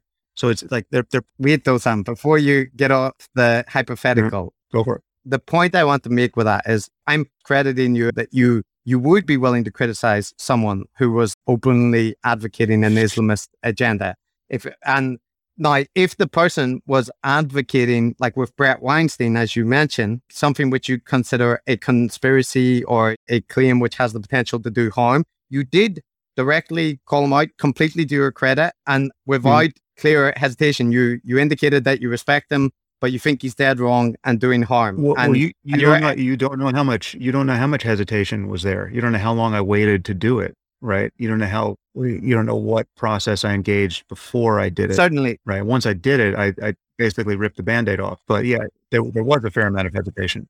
Yes, and I would expect there to be, because he's been pushing that for a long time. But the point there is that you are recognizing the potential harm, but say somebody had become an outspoken advocate for right-wing partisan conspiracies about COVID vaccines, about election frauds, but was a past collaborator.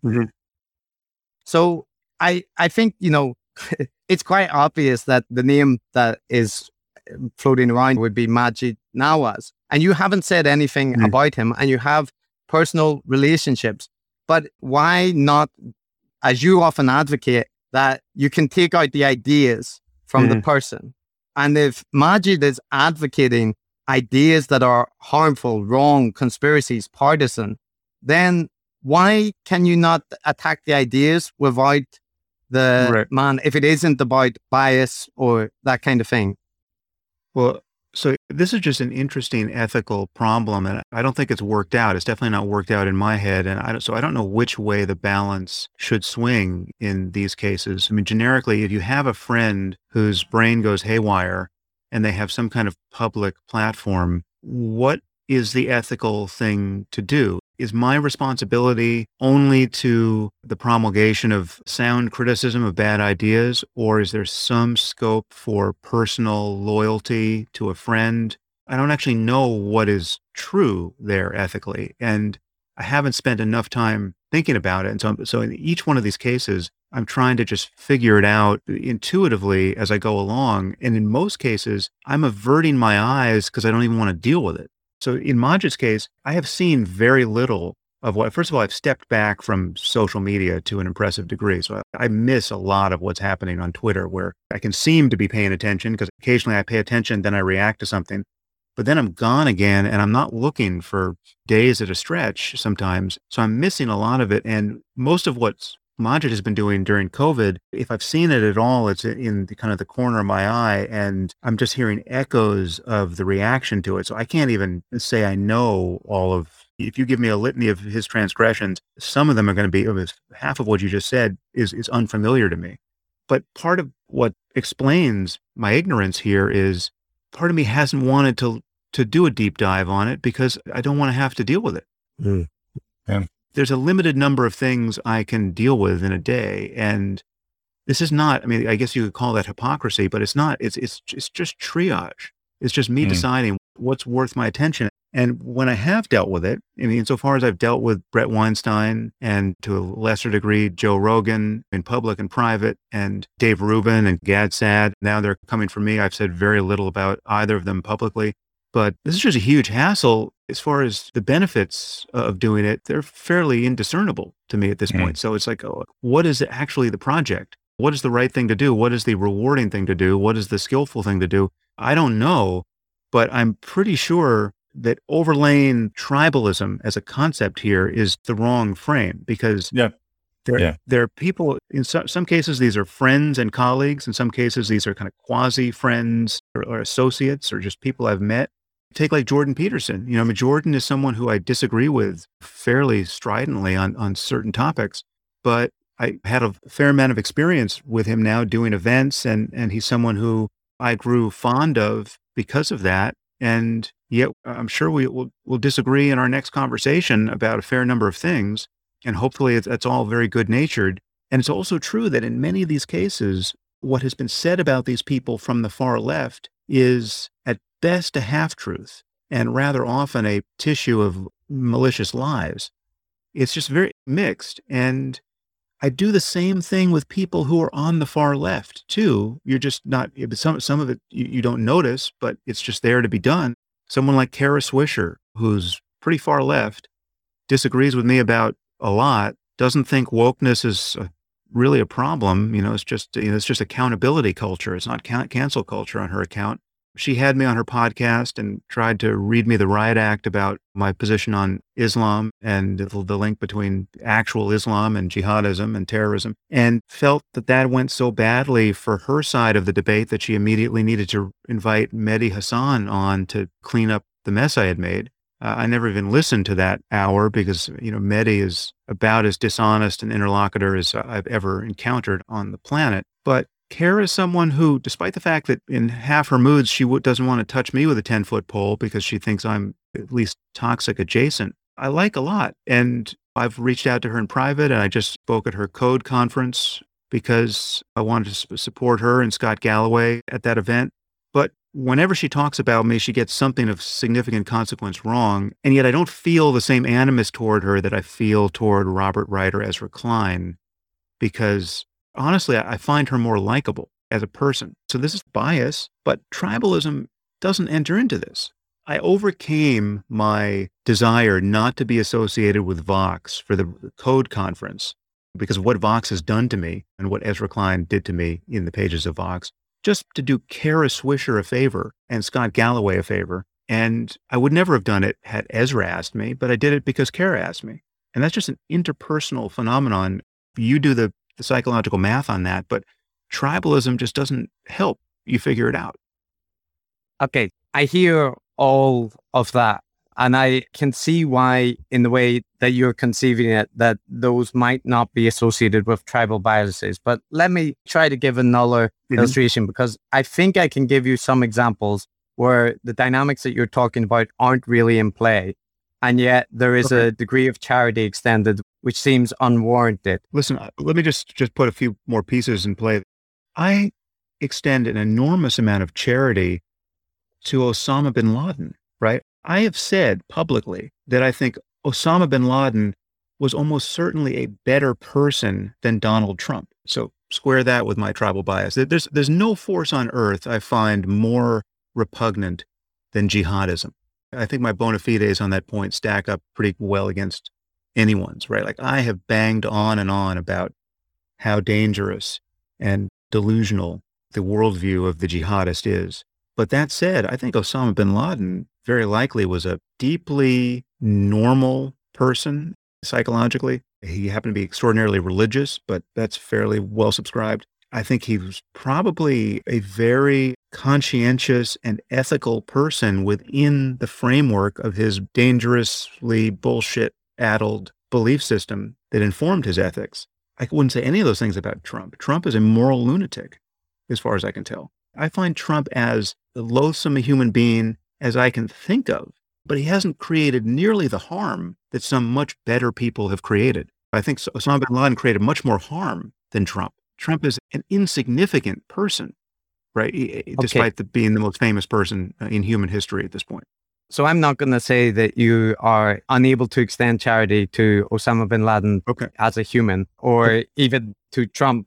I wouldn't make that argument. What I would make is that whenever you've been asked, for example, in the past about Stefan Molyneux, about whether you would have him on your show, or when you've discussed Tommy Robinson or various people, the stance that you tend to take is that you don't know, you've heard bad things, but you're not going to pass judgment, and you know that people have misrepresented positions in the past. And this applies not just to the people that you have interpersonal connections with, but people who are recognized as anti-woke or particularly Islamophobic that are tarred with that, obviously because you think that people are tarred with that brush unjustly. But the point here is that lots of the people that you have extended charity to, there's two things. One is that it isn't clear why, if you've discussed them over multiple occasions for lengths of time, that you don't devote time to look at their material and form an opinion. Like with Stefan Molyneux, there was lots of material already available that it would only take a night or two to review, and you would come across quite quickly that there's a lot of really, really serious material there. But even on that, the people that you've granted charity to, they all tend to fall within a certain set. Stefan Molyneux, Deep Rubin, that's but it's not true. Let me just take your foot out of my mouth on this particular point, because this is just not accurate. So I have not spent a lot of time talking about Stefan Molyneux or Tommy Robinson. And as you'll notice, neither have been on my podcast. I obviously have a policy of not having them on my podcast for reasons that you would, I think, support. The thing with Stefan was born of, I did a live event with this former neo-Nazi, Christian Picciolini, who said a few things. He was a former neo-Nazi, but now he's a woke social justice activist. So he has as far a pendulum swing politically as any person in living memory.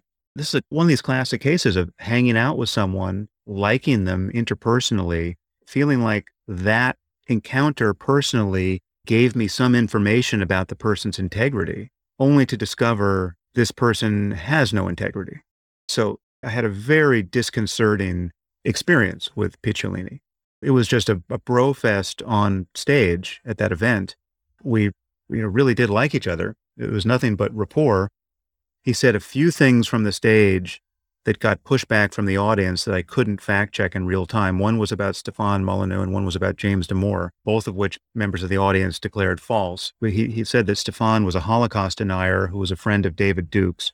Those were two claims about Stefan. So we aired that. I just threw up my hands and said, sorry guys, I can't figure this out on stage, but we'll just bracket that as your objection's been noted. Then we released the audio, and I get a lawyer letter from Stefan, and I get an email from James Damore, both objecting to what was said about them. And I looked into it, and as to the specific charges that Christian made, he was flat wrong. Right? These were baseless charges. Now, Sam, I'm familiar with this incident, and I question that because I know the argument that you will make that. But you have no. I mean, you have no. I'll tell you why you have no basis to question it, because what played out in private between me and Christian was me going to Christian saying, "Okay, well, you seem to be mistaken about Stefan. He's not a Holocaust denier. He just told me that he agrees that 6 million Jews died and blah, blah, blah. And he doesn't know David Duke. And the only connection between him and David Duke is that David Duke once retweeted him." And so I went back to Christian with that. And what Christian gave back to me, purporting to be evidence, was a deranged word salad of non-evidence, and then increasingly threatening emails where he's actually, if you read between the lines, threatening me with violence if I edit my own podcast. So that was my experience with Christian. So yes, I cut those false statements in the podcast because there was no reason to accuse Stefan of a crime. In Canada, Holocaust denial is a crime, apparently, when he wasn't guilty of that specific crime. But no, I fully agree that Stefan, insofar as I've looked into his stuff, seems shady and performative enough that I've never been tempted to have a public conversation with him. Okay, so some points there. First, I'm not going to endorse everything that Christian did. I don't even know all the interpersonal ins and outs, but I did see the evidence that he provided, and he shared various parts of the emails. And I think there's some things that I would push back on. And I would say, like, first of all, I think it would be good to make it clear to your audience that you received a legal threat from Stefan, and that was relevant to you removing the criticism. But the second, no, because it wasn't. It wasn't because if it were a legal threat that I disagreed with, I would have told him to fuck off. Sure. I'm not. It's just like it's very easy. It's very easy to. I mean, this is something that you can disconfirm in real time with someone. No. If you're a Holocaust denier, you deny the Holocaust. But it's a very specific charge. So yes, but I don't know whether he's an anti-Semite. I don't there's all kinds of other charges that are adjacent to that. But if he doesn't deny the Holocaust, he's not a Holocaust denier. Sam, let me make an analogy for you. Mm-hmm. Is Brett anti-vaccine? Well, that's clever but different. But he's functionally he's anti-COVID. He's anti-COVID vaccine. Okay, that's a distinction he makes. That's a distinction all anti-vax people make. If you ask them, "Are you anti-vaccine?" They'll say, "No, I'm just pro-safe vaccines. I'm anti this specific vaccine. I've got concerns." Holocaust denial is such a specific thing. The people who are Holocaust deniers make claims like the amount of Jews that died. This is a lie. It's a lie, foisted by the Jews on the world to guilt trip the whole world. Millions of people were not killed. But in that area of Holocaust denial is the claim that the Holocaust was brought about because of Jewish communists leading, like that. This was a reaction to. That's not how. That's not denial. That's just a perhaps an odious belief about one of its causes, or an inaccurate belief about one of its causes, or a half truth that is malignant. But in the same way, you could say, I'm guilty of this. I am. Take this. Here's more evidence of my tribalism. Right. I'm Jewish. Right. I have written that the Jews are in part responsible for the Holocaust. How tribal is that? Now that's part of my denigration of belief of faith-based religion. It's like if the Jews defining themselves as Jews for 2,000 years, insisting upon living insular lives among communities that believe antithetical things about God, and thinking that it's important to marry within their community because of the profundity of their religious beliefs and their unique covenant with God. All of that divisive bullshit is part of the backdrop that gave us the centuries of anti-Semitism and the Holocaust. So yeah, I'm someone who has made Judaism itself somewhat culpable in giving us the Holocaust. Now what am I, a neo-Nazi? What's my tribe? No, but okay, Sam, here's the difference, right? So Christian identified these tropes, which he lumps into the category of Holocaust denial, far right Holocaust denial, anti-Semitism, white nationalism. And Stefan told you he doesn't deny the Holocaust.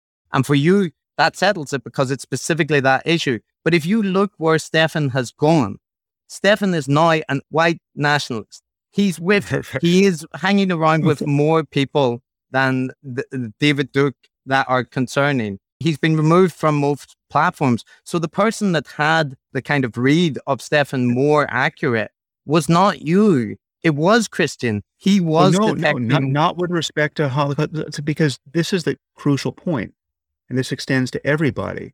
This principle of charity, you have to target your criticisms of people precisely, even if they are bad people. Given what I just said about Trump, you would think I would tolerate sloppiness with respect to allegations about all the reasons why he shouldn't be president, or all the reasons why he is deceptive, or all the evidence, that suggests he might be racist, right? But I don't tolerate imprecision there, and I have taken pains to be precise, even when it cost me. Even when I appear to be talking about how many Trumpian devils can dance on the head of a pin, when I'm saying, okay, this claim about his racism is plausible, this claim is obviously woke nonsense. And I've just had to parse it that way, because I think that if we lower our standards here, it's just we're returned to some kind of horrific, not returned, we're going to be plunged into some newly horrific dystopian state of nature where everyone is permanently canceled, right? Where no one is pure enough to be associated with. And everyone is content to spin half-truths and lies to their political advantage just in this internecine war of all against all on social media. And I want no part of that. So like, I mean, take a genuine enemy like Glenn Greenwald. Glenn Greenwald has screwed me over every chance he could publicly. When I've gotten something wrong about one of his views, I have publicly apologized immediately. I think it's only happened once, but I went on Cenk Uyghur's crazy Young Turks show for 3 hours, submitting to his bloviations in what seemed to be a debate. And I said something about Greenwald believing something, and I recognized that I got that wrong afterwards. And so I immediately went on Twitter and apologized. Right now, Greenwald has never apologized to me about anything. Socially speaking, it would be so easy for me to just say, fuck him. He's never apologized to me. Why do I have to be such a rabbinical obsessive about my own honesty that I need to go back and clean up the record to his advantage, right? But it's important. It's important when you get things wrong and you notice it to own it, even when, maybe especially when the person is someone who you're going to be attacking the next day for all of your differences. Again, I think this is completely orthogonal to tribalism. What we're talking about is just the confusing nature of interpersonal encounters and what it's like to be sparring on dozens of fronts on very fraught issues. Okay, let me try to go out a little bit and take some concrete examples, not in the camps that people would usually talk to you about. I'll link these points up, so just bear with me for a minute. So one of our first interactions online, and I'm perfectly willing to accept I'm not the most agreeable person online. You're way more disagreeable on Twitter than you are on your podcast. So I mean, you should just know that about yourself. Like, there's no way you and I would be having this conversation if all I had seen from you was what you're sniping at me on Twitter. Oh, he knows. Don't worry. Sure, he knows. Sure. I'll accept that. Although I think part of it is to do with Northern Irish sarcasm and how compatible it is with Twitter. But in any case, so one of our first interactions, and you actually ended up talking about me on the podcast, and I'm not taking this as a personal slight. I don't mind because we were disagreeing, but the particular disagreement doesn't matter. What matters is that you saw my profile and you read anthropologist, and you assumed from that. There you're dealing with some of the legacy effects of my collisions with Scott Atran and Richard Schwader and a few other anthropologists who don't know which end is up on the topic of jihadism. Yeah. Scott Atran is going to figure here. So first was that because of your negative experience with certain anthropologists, you assumed that so I get them in the tribe of non-anthropologists. Yes, right. Yes, but the thing is that, you know, anthropologists tend to have a particular kind of bias. If there's a discipline that is likely to be strongly influenced by social justice and that kind of stuff, it's anthropologists, especially social anthropologists. But so one thing is that you did what you would probably say is a bad thing to do. You saw the word anthropologist and you made assumptions about me, which don't apply because I'm a cognitive anthropologist and I generally don't agree with some of the views that social anthropologists have. But the other point is, Scott Atran, I know about your disagreements with him. And I've heard you recently mention that he dismisses the role of ideology because of conversations that you've had with him, both in debate form and interpersonally. Now, over 6 years ago, he's advanced a model for extremism and terrorist acts as well. That's called the devoted actor model.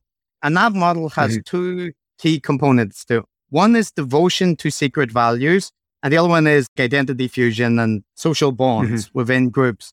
But the devotion to secret values includes devotion to ideology and that kind of thing. So when you're saying that he doesn't recognize any role for ideology, it's currently a misrepresentation because his model has that as one of the core components. Now, I'm not saying that you're intentionally misrepresenting him because I get that you haven't, you're unlikely to have read that document. I've been blissfully unaware of what he's done in recent years. But I'll bet you, sight unseen, I'm willing to play poker with his evolution as a intellectual, I would bet you that he still discounts the propositional content of those ideologies and does not think that jihadists expect to wind up in paradise with 72 virgins and rivers of milk and honey, really, right? Like, I think he's discounting the propositional content of those beliefs.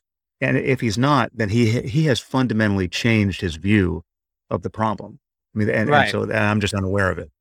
So if you read it, you would probably consider that he's capitulated to hear your views to a certain extent. But then he should send me an email and apologize for all of the slime he's put on me on that point. But I would say the distinction would remain that you're right, that he wouldn't put the emphasis that you do on the specific beliefs about virgins and an afterlife. And I would add that in that respect, it's not just him as an anthropologist. There are people like Aryeh Kruglansky, who have probably the most dominant models for understanding extremism and are not anthropologists with Scott Atran's politics or views. And their model includes a very big emphasis on a search for meaning, and that includes religious commitments and so on. But they see a constellation of effects. And I would put myself actually kind of in the middle between Scott Atran's old position and yours, where I think ideology matters and is important and we should consider it. But the social dynamics and so on play. And you would, I suspect, find yourself somewhere there.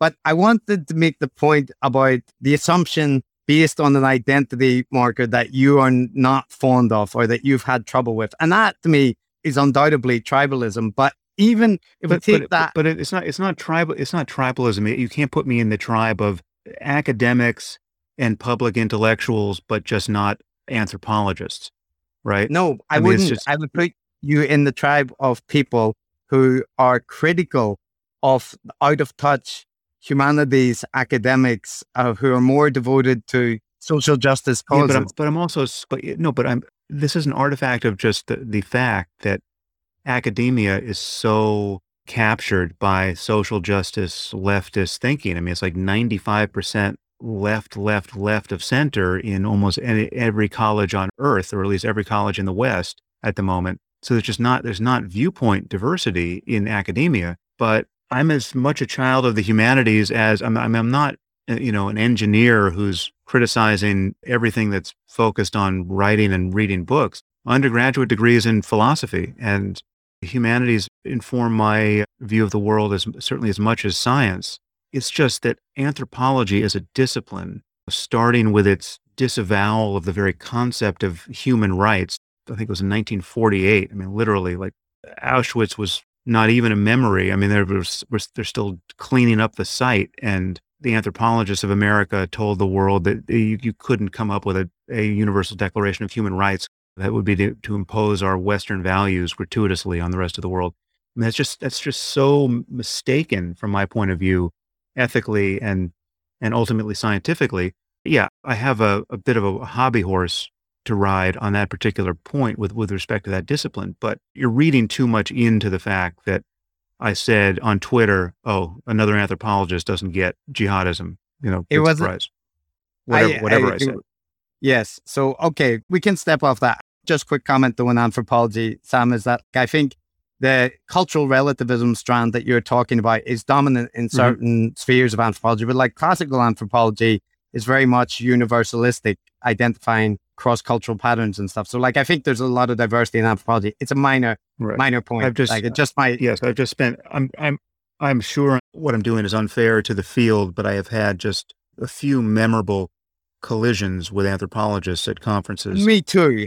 And it's left an indelible impression. And I probably share a lot of your criticisms of the field. So I don't want to dwell on that. But the whole point with raising the issue with Scott Atran is that I want to highlight that's a topic that you talk about fairly frequently, extremism, political Islamism, and so on.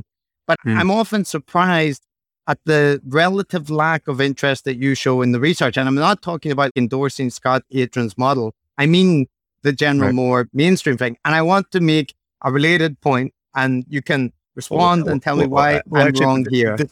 This is a good point to just connected to the thing you found unscrutable and objectionable early on, which is based on my contemplative experience. If you don't understand what I've been up to there, you're going to miss the basis for some of my convictions on seemingly very distant points. And there's a relevant piece here, which is I believe I understand from the inside the spiritual convictions of somebody like Osama bin Laden or any jihadist or somebody who could be a suicide bomber. I know what it's like to have a range of experiences, through meditation, through psychedelics, where if you were framing those experiences with a belief system that alleged, and you were convinced of the truth of this, that the Quran is the perfect word of the creator of the universe, and all you have to do is understand the contents of that book. You add those experiences and that propositional attitude, jihadism and a religious ecstasy anchored to it is I would say, almost a necessary outcome. So I'm not saying all jihadists fit this description, but certainly some do. And I say this as confidently as I say that people who become Buddhists and spend their lives as Buddhist monks are doing it on the basis of their spiritual experiences, framed by very different beliefs. So what I object to in so much of this research, and you take someone like Robert Pape, who's always thrown at me as a retort to my views on the connection between religious ideology and terrorism, is that we're talking about secular people who don't appear to have a spiritual bone in their bodies, or at least they have no experience. So when they're hearing someone talk about an expectation of paradise and a willingness to just view death as no factor at all, right? I mean, to view this world as just this polluted way station on the way to a much better place, which will be eternal. And you've got secular academics for whom that kind of thinking doesn't resonate at all. It resonates so little that they assume it's just all for show. Like no one actually believes that. They're just pretending to believe it, whereas they're really motivated by economics and politics. It's just not true. It's not true. And you can know that from the inside if you've really made contact with the existential concerns and spiritual yearnings of people and their apparent gratification. The call to prayer is a genuinely beautiful sound that I can hear with the ear of real spiritual interest and faith, not actual Muslim faith, but I can do the correction and know what it would be like to really believe the ideology at the back of that sound.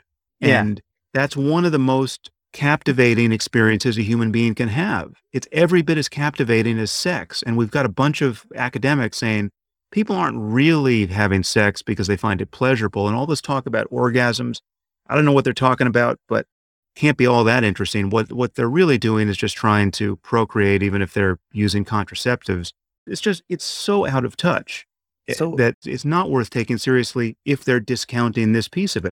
I'm never denying that politics and economics can be part of the story sometimes, somewhere. But if you're going to ignore the core of the story, that some people really believe what they say they believe, I don't even know how to have a conversation on the topic.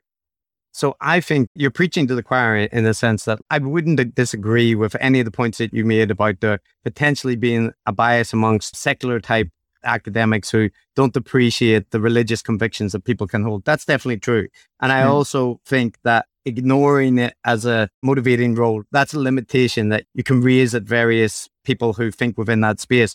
But I would say you're doing a disservice to the general field because overall, a lot of people take conviction seriously, but not just politics and social interactions and other factors are sometimes a factor. They're always a factor. And that applies even in the case where they're not always necessary. They're not necessary and they're not sufficient. So they're not always a factor. I mean, there's like, if you're going to drop out of medical school in England and go join ISIS, politics and economics, real political concerns, first-person political concerns and economic concerns were not the overriding factor. You had another... In that case, though, Sam, from the research people do with those people, a lot of what they talk about is the feeling of desecration. The desecration of living in a world that's not dominated by Islamist theocracy. The only way for the world to be right is for Islam like a feeling of a feeling of alienation, and a feeling in some cases where they're associated with Muslim backgrounds or whatever, it can be a feeling of anger at the status of Muslims in the West. It can be. I think though, if you want to talk about that, you have to look. The problem is there's every version of this. There's every case. There are people like Sure. me, right, who have my background, who convert to Islam and become jihadists, right? Yes. Like I became a quasi-Buddhist sitting in meditation retreats in my 20s. I could have been a jihadist had I believed that the Quran was the perfect word of the Creator. So Sam, there's no point to disagree about that, because like I don't say that you can't have people that become devoted to a certain creed and that is their primary motivation. It isn't economics. It isn't a political thesis that they've developed. It's primarily a religious devotion. That definitely happens. I'm just pushing back at the centrality at which you apply that for most jihadists across most of the world. But let's table it for a second, because I've got a point that connects to it, and it relates to the applying different standards. The Christchurch shooting, you had various conversations with people relating to the motivations of the Christchurch shooter. In those conversations, there was a couple of things. First was that even a number of months after the event, I was quite surprised when you were talking with Kathleen Belew that you mentioned you hadn't read the manifesto, but yet you had a strong feeling that because it had some shitposting content in it, that we essentially couldn't rely on identifying the motive. Didn't he blame like Candace Owens for radicalizing him or something? But so here in that document, if you look at it, I mean, the title of it is The Great Replacement. He shot up a mosque targeting Muslims. And if you read the document, there's shitposting in it because he was a 4chan troll, but there's no confusion about him being a white nationalist concerned with the right race. And he's also an eco-fascist, but there's a deep swell of white nationalism. Now, when you discuss that, the two things I have is, one, you didn't want to ascribe so quickly that ideology as the motivating factor. You wanted to look at potential other explanations. And the second point was, and this might be a general point. Wait a minute. But if you're going to say that I don't do that for jihadists, you're wrong. I absolutely extend the same principle of skepticism.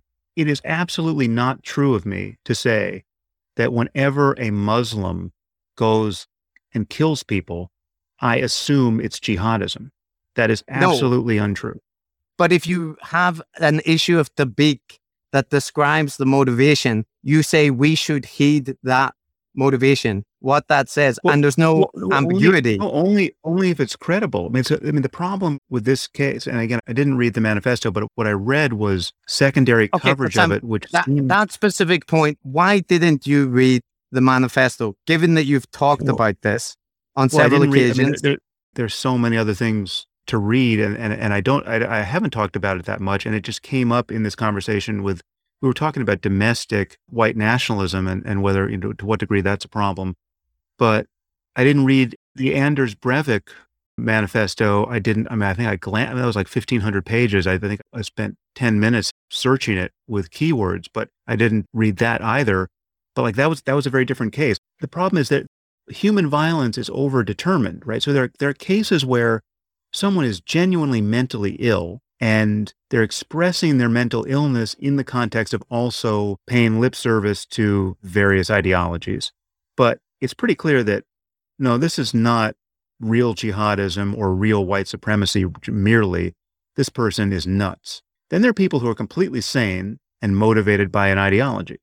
Then there are people who are just trolling on some level. And this is what I didn't know whether or not this was true in the Christchurch case, but this is the secondary coverage I had read of it suggested to me that there's this new variant where you spend enough time on 4chan and you're nihilistic enough and you're detached enough from the general project of staying alive, and you could be essentially a shit poster to the kills Muslims. Who just rides it straight into the grave. He could be someone who's racist, could be someone who hates Muslims, but this is what I read about. And again, I have not revisited this topic since I did the podcast you referenced.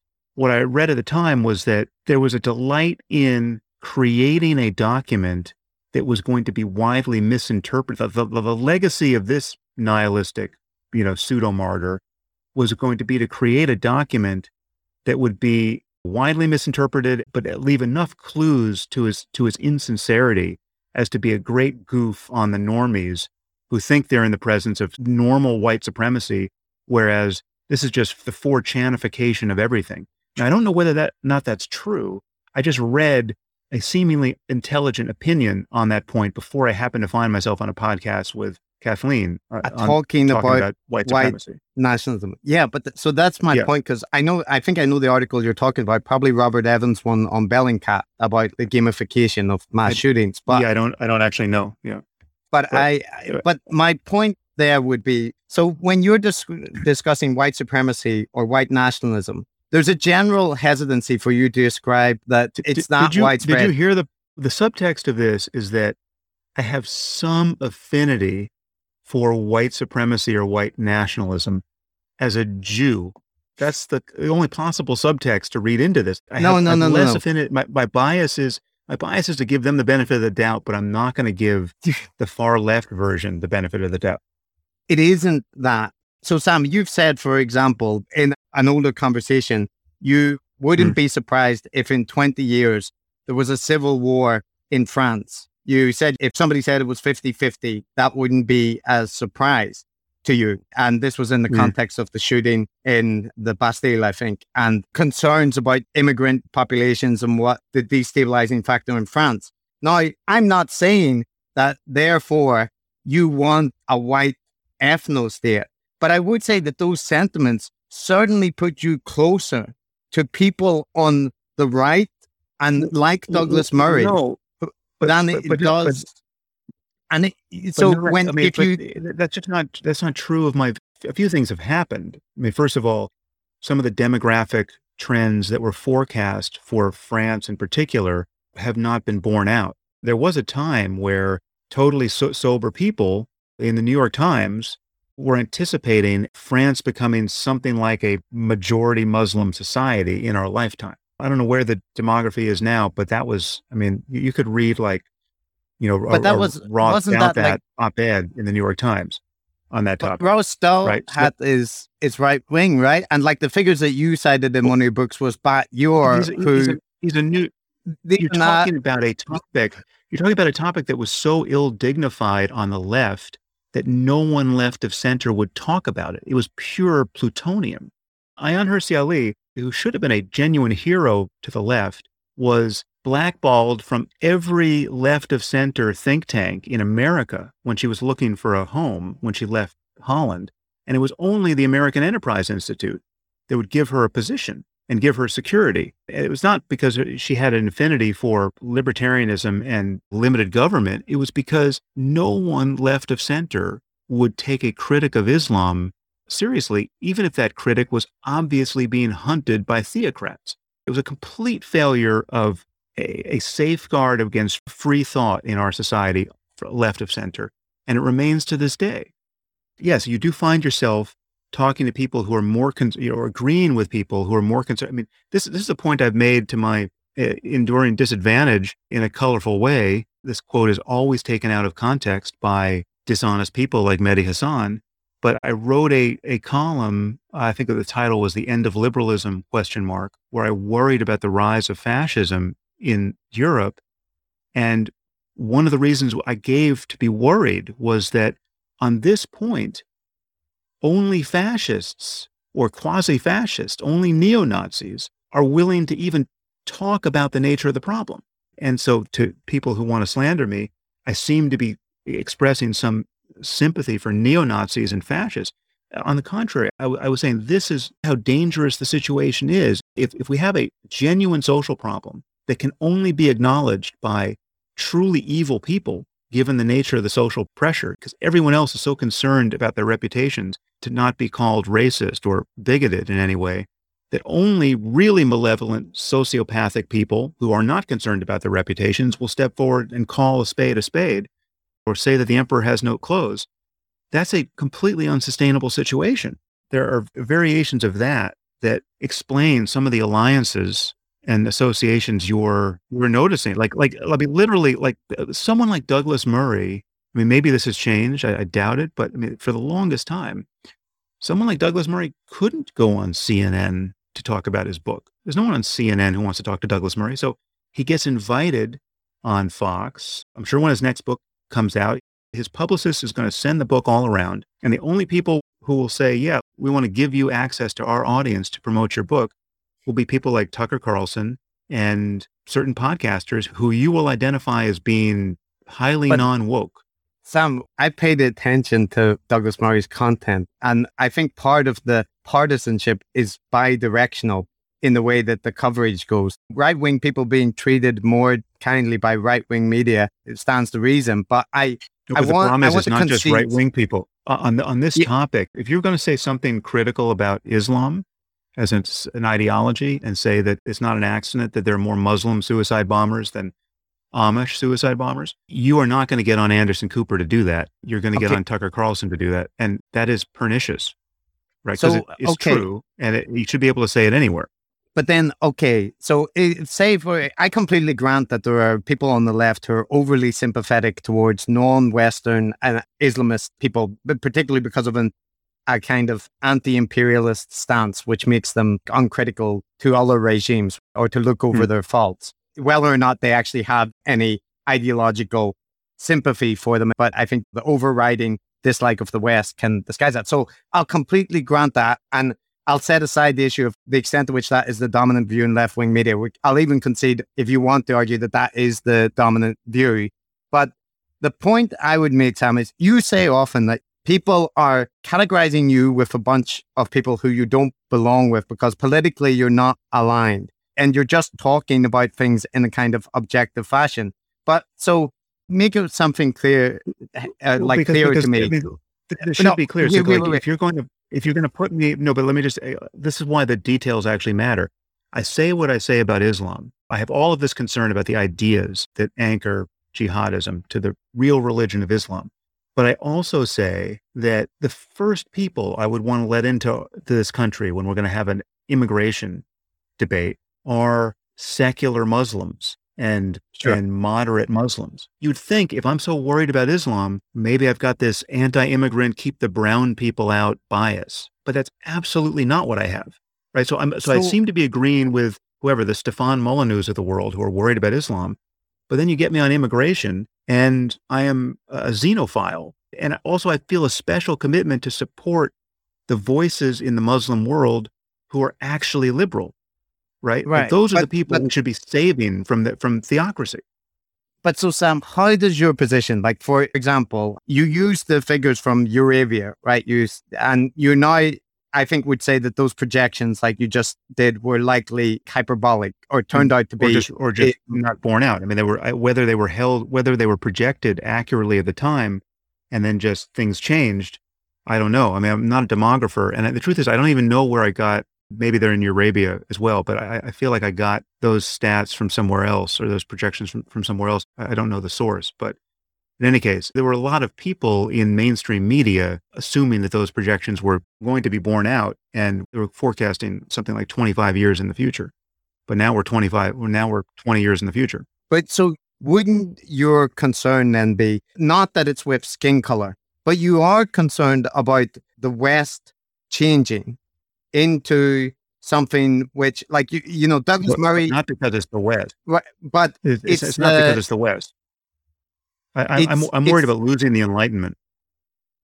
I'm worried about rationality and a chance to get something like a universal conception of ethics to which we can all converge. But where's the distinction there? I'm worried about a global civilization. But so here's my issue. There's a lot of people that have these concerns about the fall of you can call it Western or you can call it Enlightenment civilization, but then they don't display the same concern with right-wing authoritarians. Your friends, Douglas Murray, Jordan Peterson, have been with Viktor Orban and displayed very little concern about it. And that, to me, strikes that I would agree. That's a problem. If there are people who their world view is that we need to be very concerned about preserving the culture of the West, and that immigration from countries which are far from Western values are going to degrade that. And they phrase that as a great replacement, and that it's valid to be concerned about those cultural changes. I'm wondering where you see the distinction from the argument that you're making, just without using the words like great replacement or those kind of things. Like if France falling in 20 years to a Muslim-based civil war seems not just wrong to me, it seems extremely unrealistic. And in the same way, I can be perfectly critical of the people on the left who are being apologetic towards Islamist regimes, but I can see on the right that there's an equal danger about people with hyperbolic claims and with a tendency towards partisanship, which is based on either a fondness for the West devoid of race or one which it could easily disguise that preference, just not using those terms. Well, again, I'm not provincial. The slander on me, the cultural slander on me that someone could have would be that I'm a globalist. I'm a cosmopolitan. I'm someone who's not rooted enough as an American or as a member of Western culture. My interest is to pick and choose among the best ideas humanity has ever produced. And where those happen to be Western, well, then I like the West. If they happen to be Eastern, as is true for virtually everything I find spiritually informative, then I like the East. And then we can figure out how to reconcile the fact that Eastern wisdom has not translated into terrestrial progress for many of these cultures. So I view myself as someone who's keenly aware of the dangers of ascendant bad ideas. And insofar as allegiance to those ideas gets leveraged by tribalism, I'm really worried about the enduring problem of tribalism. I simply do not see myself as part of any tribe. I'm liable to disagree with someone who seems to be in whatever tribe you're going to assign me. Just let the conversation go long enough. And if that person stops making sense on issues of real importance, that person is no longer in my tribe for the purposes of that conversation, certainly. And I'll be agreeing with someone who, for the purpose of some other conversation, will seem very distant from me, tribally speaking. I think the allegation just doesn't track with my psychology. And it's not to say I'm never biased. I can certainly be biased insofar as there's quasi-tribal biases that have gotten grandfathered in. If I've got a male bias or an American bias, or like I've got cultural blind spots based on my upbringing, no doubt. But in terms of the ideas that I talk about publicly and the things that I fight for, if you've listened to what I've said about Trump, and you look at what that's done to these quasi-tribal allegiances in the so-called IDW, I have no tribe. I'm in exile from all of those people who couldn't see what a danger Trump posed to America. Does it concern you that you have been, let's say you've been good at identifying the blind spots that the left wing has and calling them out? And maybe this is a strength of the kind of IDW sphere that it focuses on that point.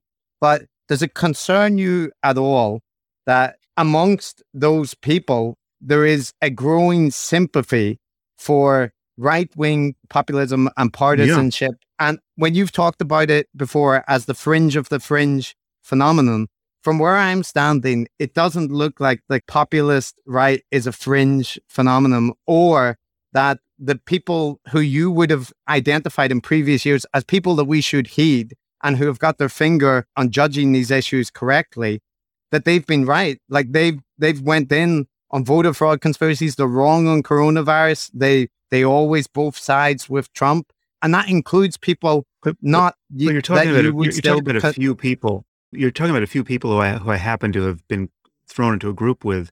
A lot of people that you have sympathy with, right? Like Ayan Hirsi Ali, Douglas Murray.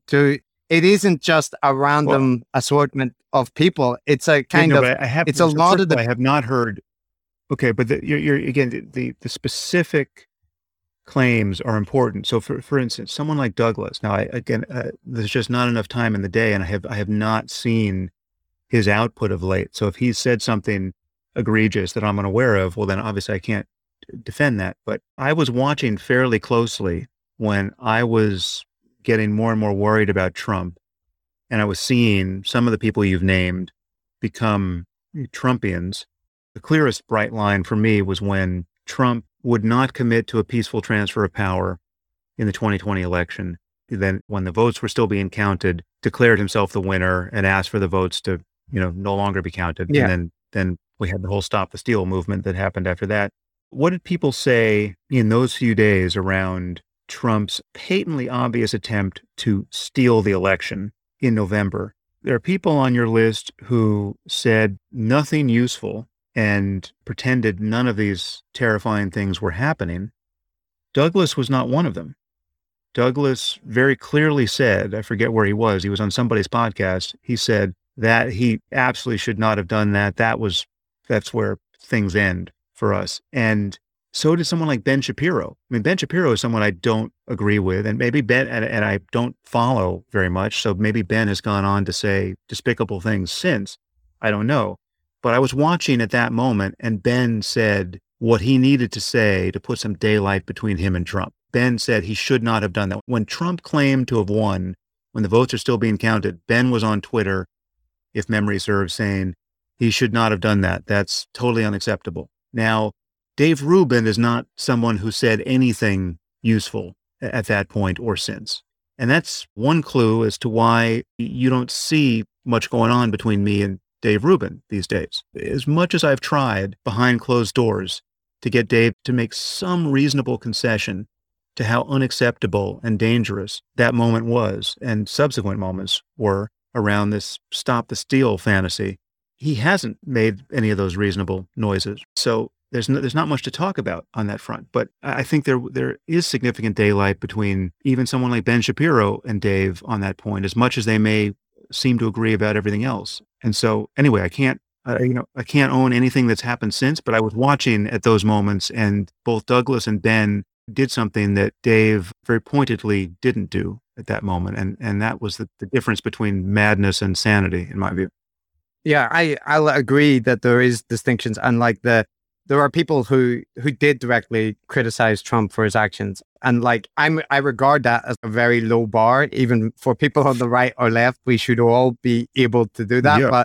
But you're right that many people didn't. They just slammed into that hurdle. But people like Douglas Murray did overcome it, which is good and praiseworthy. But I would add, Sam, that there's an issue I think you recognized it on your recent episode. You talked about it, where to beat up on Trump is no great achievement, especially for anybody that wants to identify themselves anywhere on the left, right? It should be obvious. There's so many personal feelings. It's not an achievement if you're liberal in any sense to say Trump is a terrible person and his politics are terrible, and he seems like a terrible person. It's amazing how many people can't do it. Yes. And the other thing that amazes me, though, is there's a lot of people who will grant that.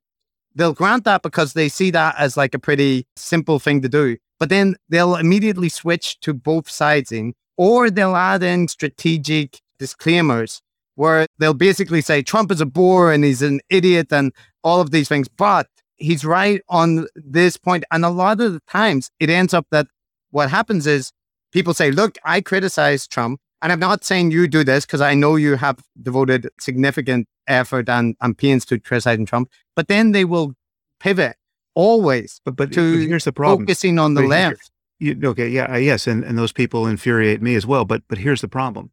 Trump, and this goes back to your point about my talking about white supremacy being the fringe of the fringe, whereas the extreme left wokeism isn't the fringe. It has captured our institutions. That's an asymmetry that still concerns me. But your concentric circles modeled with moderate to extreme Muslims, I think that applies with white nationalism as well, that the fringe of neo-Nazis with swastikas on their head, that's a tiny, tiny minority. But Tucker Carlson is not a minor figure, and he is talking to millions of people.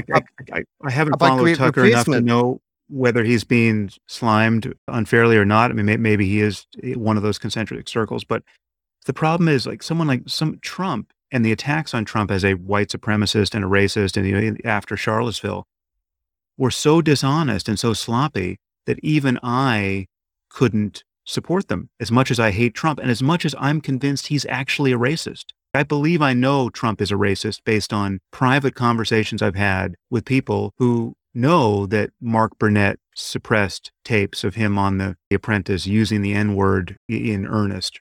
There's something like Mark Furman tape. Almost seem enough. Right. but the problem is his comments after Charlottesville, where he talked about good people on both sides, those were widely distorted, universally distorted by mainstream media. There is a genuine hoax there. And this is something like this. Scott Adams refers to it as the good people on both sides hoax. And if you play the tape of what he said in that press conference, he very clearly said that he was not talking about the white supremacists and the neo-Nazis. He said exactly what he should have said and needed to say, listen, I'm not talking about the white supremacists and the neo-Nazis, but there were other people there. They weren't all white supremacists and neo-Nazis. Everyone who has commented on this, from Anderson Cooper on down, has elided that detail and made it seem like when he was saying good people on both sides, one of those sides were the obvious Nazis with the tiki torches. That was absolutely not the case, and it's easily disconfirmable. And yet everyone just ran with it. And the people who know what's true just lied about it. And this is everyone. This is the New York Times, this is CNN, this is everyone in mainstream journalism. And that is so crazy making that people like Dave Rubin and Scott Adams and every other Trump supporter just threw up their hands and said, fuck it. There's no talking to these people. There's no reason to even they're going to call you a Nazi no matter what you do. So none of this matters. This is all just wokeism, hysteria, and you have to treat it like a mental illness. And so that's where we are. Right. You would call that an over extrapolation, right? Like even if people misrepresented that individual example, no, but Trump's that did such heavy lifting for the mainstream media. I mean, it was like the Covington Catholic kids hoax too, right? Or delusion, where that kid was spun up as the face of white supremacy, whereas it was a completely different situation and just an awkward social encounter, and he happened to be wearing a MAGA hat. But Trump's exploitation, the New York Times never apologizes for it. But Trump, right? I mean, they never correct the record, and that's what is making conversation on this so impossible, because Trump should be canceled, right? Trump is guilty of 10,000 things that should have annihilated him as a politician, should have made his presidency impossible, and should certainly reveal him now to be the most dangerous cult leader on earth. And yet, even though there are those 10,000 things, the left is so sloppy and so unprincipled that they're going to lie about 5,000 other things. For some reason, 10,000 things aren't enough. That's the problem I'm trying to deal with. So I get it from both sides. And this is, again, why I think considering me tribal just doesn't make any sense, because I go hard against Trump. I go hard against wokeism. I go hard as anyone against jihadism, but then will say something seemingly totally charitable about Osama bin Laden and very invidious against Trump. But then when you get too sloppy with Trump, I'll say, no, actually, he's not a white supremacist. And he didn't say what you thought he said at the press conference. And I get endless hate mail from all conceivable sides of every one of these situations, right? And it's from every tribe. It's from every conceivable so-called tribe. But look, just to hear in this conversation, the point about Tucker, you said, I don't know about Tucker. I don't want, and you I don't watch him. I don't watch him, and so I don't know. I just know. I know that I'd be willing to bet money that you were taken in by the good people on both sides hoax. No. So I don't know if there's some analogous problem with the coverage of Tucker that I can't, there are landmines everywhere here. But Sam, that's the problem. I can't sign a blank check against Tucker Carlson. I just don't watch him. Your condemnation of left-wing media is unequivocal. And that's because I'm on the left and I care. The only legitimate media, for the most part, is left-wing media. I don't care about Breitbart. Breitbart and Fox are not journalism, Sam, because I care about them. No, you're reading me wrong. I care about them as destructive forces in our society, but they're not. They're pseudo media. I mean, they're pseudo journalism, right? But they're hugely influential. Of course, but that's what's so terrifying. That's what's so terrifying about losing the New York Times to wokeism, right? But Sam, I care about the New York Times.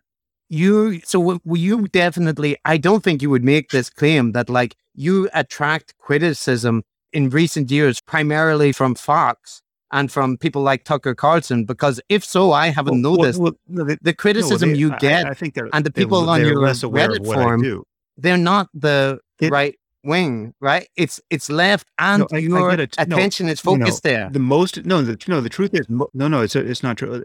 I don't think Tucker Carlson notices what I'm up to. And I don't think people on Fox tend to notice what I'm up to. And the left does notice more. But insofar as anyone who supported Trump noticed what I was up to in the last 5 years, I've gotten at least as much criticism from Trumpistan as I've gotten from Wokeistan. I mean, it's been nonstop.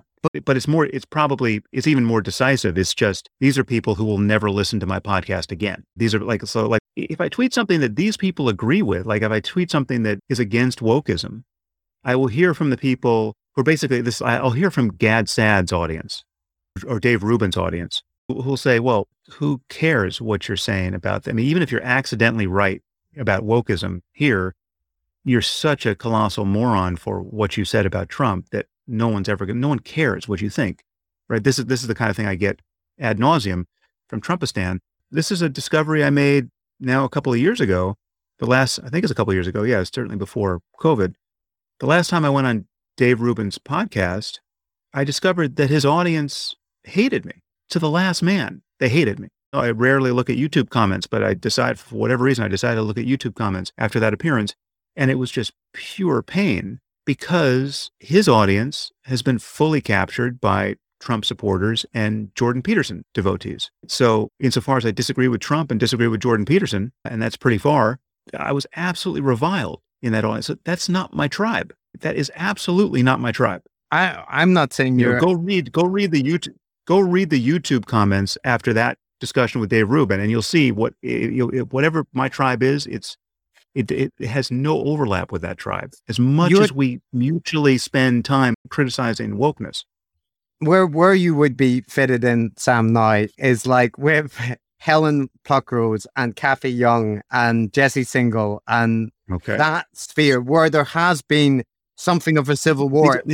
These are not tribes. If you have to keep splitting people up and if you have to keep shuffling the deck. That's what a tribe is. It's a group of people that share common ideas. When am I going to break? When is the daylight going to emerge between me and Jesse Singal or Helen Pluckrose on their account?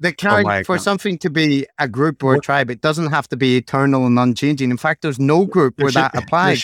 There should be more than 5 people in it. There are. There's a massive audiences for all of those people, and there's an entire ecosystem, persuasion.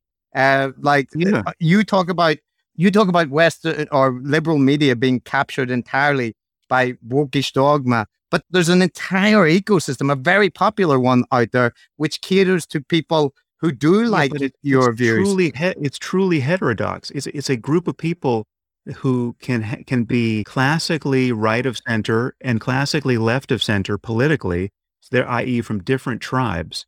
People who can be religious, and there are people who can be anti-religious, i.e., from different tribes, and yet they can have civil conversations on various topics. About wokeism.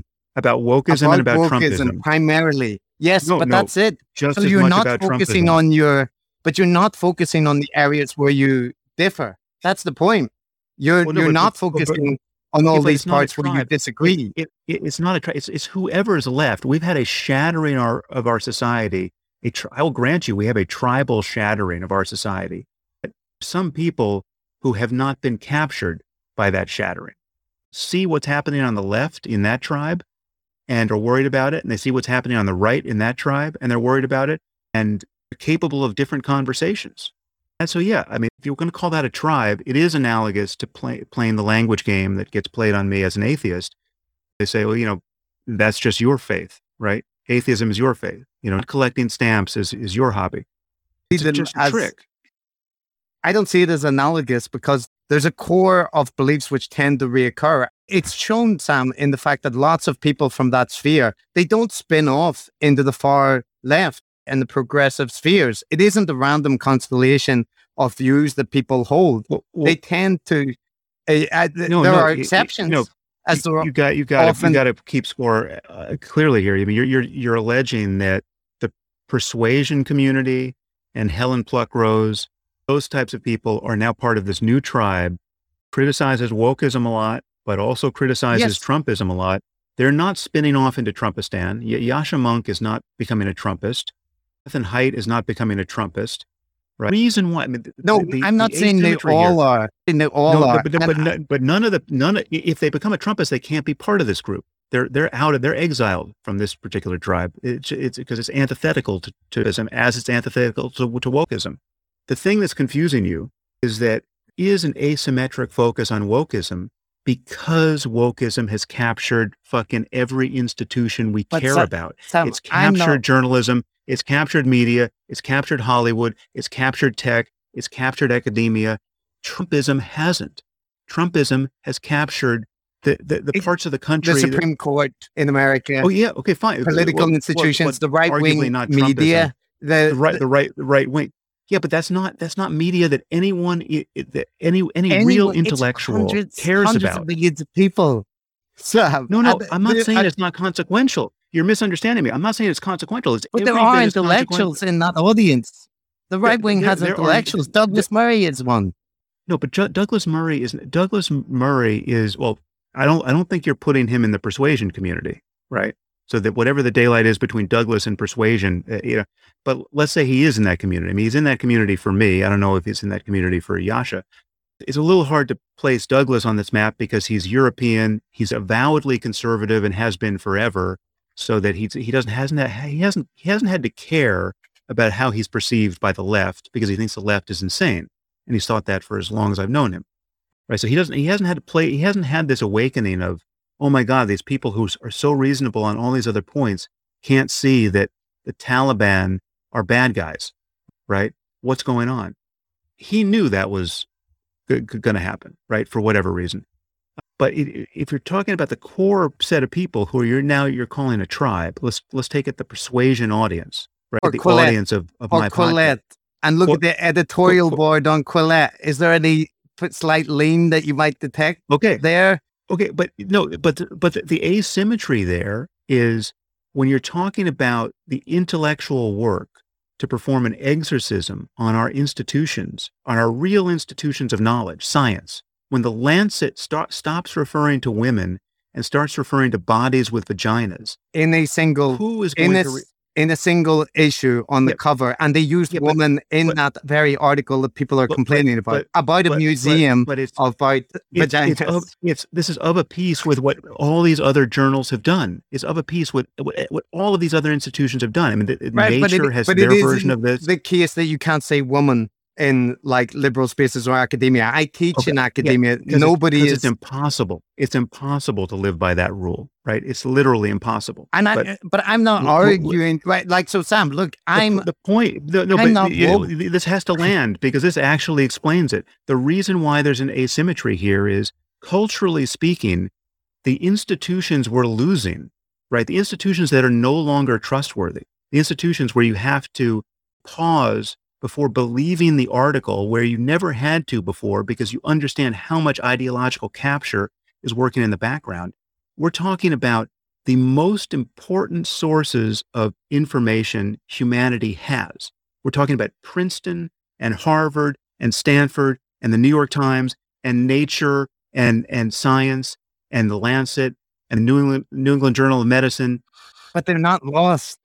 And JAMA. We're talking about all of it, all at once, captured by a moral panic, right? Now, if you don't perceive that to be true, you and I have a disagreement about the nature of the problem. But just grant me that I perceive it this way, and Claire Lehman perceives it this way, and John McWhorter perceives it this way. I completely... And that's why they're focused on the left more than on the right. Sure. Because what's wrong with the right is so obvious.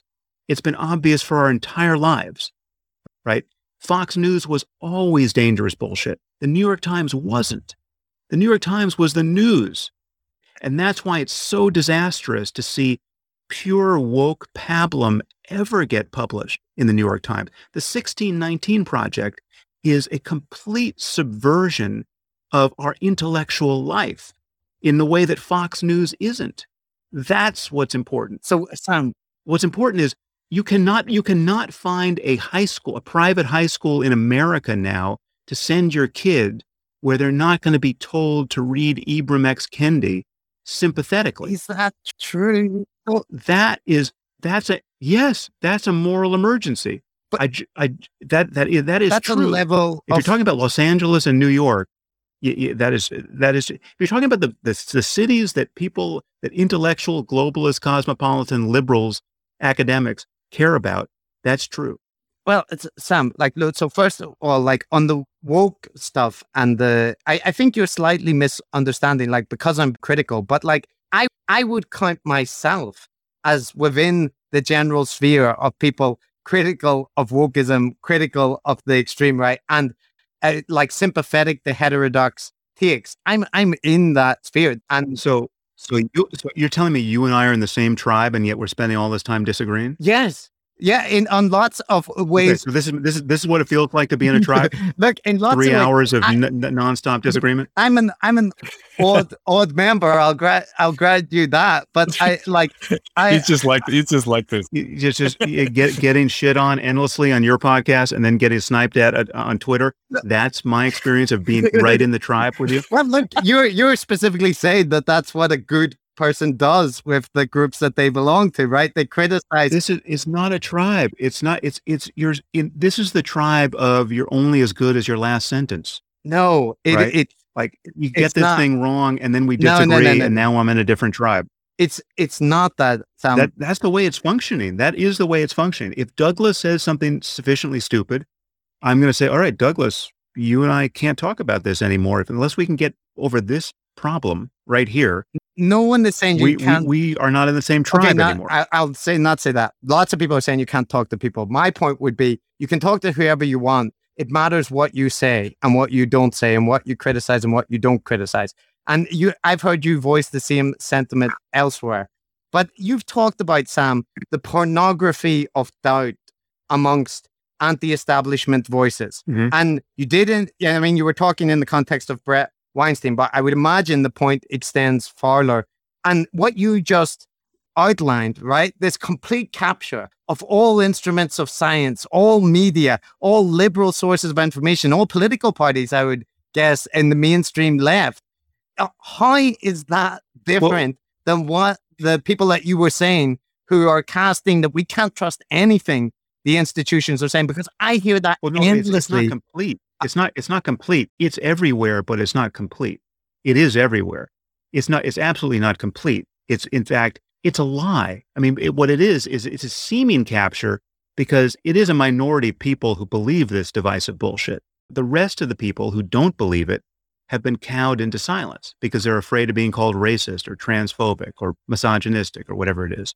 So no, it's not complete capture, but it is a moral and intellectual emergency. Absolutely. So that's why so many of us keep returning to the topic. As boring as it is, it's less boring. It's harder to parse than what's going on the right. Well, what's wrong with white supremacy? What's wrong with Donald Trump? These are questions that in my world answer themselves. But except that, Yet what's wrong with it? except you didn't anticipate What? some people going that way who you thought were Yes, like, actors. of course. But that's a whole, so there's an, Flabbergasted. yeah. Flabbergasted. And that surely, doesn't that indicate that there might be something in your picture which is important and which like explains, for example, why there's such a widespread distrust of vaccines, which is politically valenced, right? And like there's, But it's not. It's multivalent. The distrust of vaccines is multivalent. It's not just. It's also on the left. it's also on It's the people left, who are overeducated. but it's like, it's not evenly distributed. It's also on the left. I mean, it's in Trumpistan. But well, if you're talking about true anti-vaxism, the anti-vax community pre-COVID, that's very. I mean, I don't know. Maybe there's a far right variant of it too. But in my world, that was always a leftist phenomenon. Those are yoga moms, and naturopaths and people who go to chiropractors. You should be paying attention to those communities, Sam, because now there's a massive overlap with those communities and MAGA and QAnon. I get you. Yes. And QAnon and all of it. Yes. It's crazy out there. I will grant you that.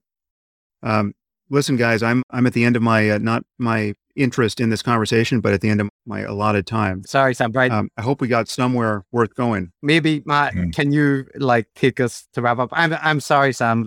These are questions that have been bubbling for years. I think No, I appreciate as it. frustrating as it might be to deal with it, I think it actually will be useful for you to give a response to someone putting these points. And so, yes, I look forward to hearing the name of my tribe after all of this. I would, we're going to get some set theorist out here to give us the diagram. Yeah. Yeah. The whole time I've been listening, I've just been thinking about how we've gotten hung up on these words and partly on the assumption that tribe is some terrible ideological blind thing, where I think where someone like Chris and I would come from is just that it's kind of inescapable. Like, we know where we sit. We know it's hard to criticize our friends and people who are aligned with us. And but that's not tribalism. That's not the friends that I'm loath to criticize are people in different tribes. I will grant you that there are people in tribes, right? The people who will never say a single bad word about Trump, that is a cultic, I would call it a cultic phenomenon, even more than a tribal phenomenon, but that is a social experiment run amok. Whether you call it tribalism or cultism, fine. Yeah. Same with wokeism. I have woke people in my life who I don't want to criticize publicly. Right? I have Trumpists in my life who I don't want to criticize publicly. I'm pretty clearly in neither of those tribes. And I reject, and I'm not a Buddhist, being yet, obviously Buddhism massively informs my life. But the only thing I've written, for a Buddhist magazine is kill the Buddha, right? So it's just, I await the person who can pinpoint the tribe I'm actually in and demonstrate that it's full of other people just like me acting tribally. And the set of all people who don't act tribally can't be yet another tribe. There's a fantastic podcast called Cultish, which emphasizes that there's a spectrum here, that we don't have to be in a cult, but it's rather that what we think is important, what we think is the sort of larger issues, the larger dangers, it tends to give us a selective attention and tends us to pick out and find. But if what you think is important is universalism and intellectual honesty and transcending tribal divisiveness, if those are your master values, to call that yet another divisive provincial tribe is just a semantic game. Now, I could be claiming those are my values, but those aren't really my values. I'm really a closeted Zionist, Jewish cultist, or whatever it is. But if those were my master values, right? To call that yet another species of tribalism is just bullshit. It's just like calling atheism another religion. Well, I know I've accidentally reignited the debate, but I mean, I do disagree because I have the same value there about, say, cosmopolitanism and stuff like that. And I, like you, I'm sure, was outraged because I'm old enough to remember the fatwa on Salman Rushdie, and my motivations there were entirely. You can't say But you can't say cosmopolitanism is another form of nationalism. You just can't. No. Cosmopolitanism. No, I'm not saying that. So, but no, I'm not saying that's that. what's happening with this tribalism. I'm saying no. I'm saying that's analogous to what's happening. I'm not saying that. I'm saying that no, that's not what I was saying. I was saying that what I think is a good principle, a good value, could easily lead me to be focused on perhaps what might be relatively isolated, flagrant incidences against it and adopt a kind of myopia there. If the allegation is that I'm myopically fixated on the problem of wokeism most days, and then also myopically fixated on the problem of Trumpism on other days, and I don't have my priorities straight, and I should be just thinking about climate change on all those days, well, that's just an argument about priorities, but that's not a claim about tribalism. No, but it can lead you into a like you said, the thing, like you guys were talking before about how the thing that unites all of these characters is the anti-woke kind of thing. I mean, it can create what is essentially call it a clique, call it a tribe, call it whatever you want. All my modes, I know I said I got to go, but I really have to go. But in all my modes about where I criticize Trump, I am perceived by the Trumpists who are anti-woke as being in a decidedly different tribe, criticizing Trump totally unfairly. And I'm aligned with the shills, the liberal shills of the New York Times and CNN, who are just in hysterics about the Russiagate hoax and other spurious things. Right. Yeah. So that you're just noticing the fact that I seem to be making the same noises as people right of center, some of whom I can't even talk to anymore. And you're not noticing that I sound just like Kara Swisher when I'm talking about Trump. Mm-hmm. Yeah, actually, I was making reflections on all of us, not you in particular. Actually, I just think a lot of us get criticized from both ends of the spectrum. But yeah, anyway, let's well, I might wrap it up with a question, just a nice open kind of question. Okay, sure. And Sam, can I just say as well, I genuinely appreciate the time that you've given, the willingness to deal with somebody annoying and persistent with criticism. You definitely deserve credit for it. So yeah, like I know it hasn't been a pleasant experience, but I hope it's been useful. Yeah, well, I'm happy to do it, even though I don't always sound happy. Yeah, thank you. That's all I wanted to say. Thanks. Okay. Yeah, Chris is like this with everybody. So anyway, I guess it comes with the tribe. Yeah. Okay, Sam, this has been fantastic, and it's been fun listening to you two guys debate with each other. I can't usually get a word in with Chris, but this time I think it was fine. So just stepping back a bit, taking a bit of a bigger view, leaving yourself in your own position in this landscape, totally out of it. What do you think about what's going on? I mean, because, you know what we do, we sort of focus on these heterodox online figures that are cultivating, I guess, some sort of influence or followings outside of institutions, outside of mainstream media. You've heard us making points that many of them are indeed taking anti-establishmentarianism to the degree of conspiracy theories and things like that, and often sort of promoting a worldview that is somewhat catastrophic, like they're sort of acting like Cassandra's warning of the dangers that are come. On the other hand, you've made good points, I think, about the institutions like the New York Times or the universities have become more ideologically rigid as well. So we've got this new dynamic. We've got these online things going on. Where do you see the future and where do you see the dangers? Well, I'm personally very happy to be functioning where I am, outside of institutions and hence uncancelable. I feel very grateful to have found the gig I have as a podcaster and someone who's can just kind of control his own platform. But generally speaking, in terms of the effect on the culture of having 1 million plus podcasts and institutions that people no longer trust, I think it's a terrifying circumstance epistemologically and socially. I think it's totally dysfunctional, and we have to figure out some way to reboot our institutions. We need our institutions. We need the New York Times. We need good universities. We need the best scientific journals to still be the best scientific journals, though I think they should be readable by everyone because our taxes pay for the research. So I think what is becoming the status quo here is really unnerving, even though I seem to be participating in it. We need real journalism, and the bureau in London or Beijing can't just be some guy or gal with a cell phone who's just going to hang that out the window and show us what's happening. That's why, hence the seemingly disproportionate focus on the irrationality of the left, because the irrationality of the right has, as far as I can tell, no serious influence over the real organs of knowledge and sense-making in our culture. It's been incredibly destructive to our society, but in these fake world of genuinely fake news, opinion that masquerades as news, Fox, Breitbart, etc., that for now more than at least 2 decades, it was widely understood to be violating every norm of real journalism. But now the left, the real journalists, are violating these norms so often, I think it's appropriate to be especially worried about what's happening in the mainstream. So, Yep. I'm worried. I'm worried. The general message should be, I'm worried.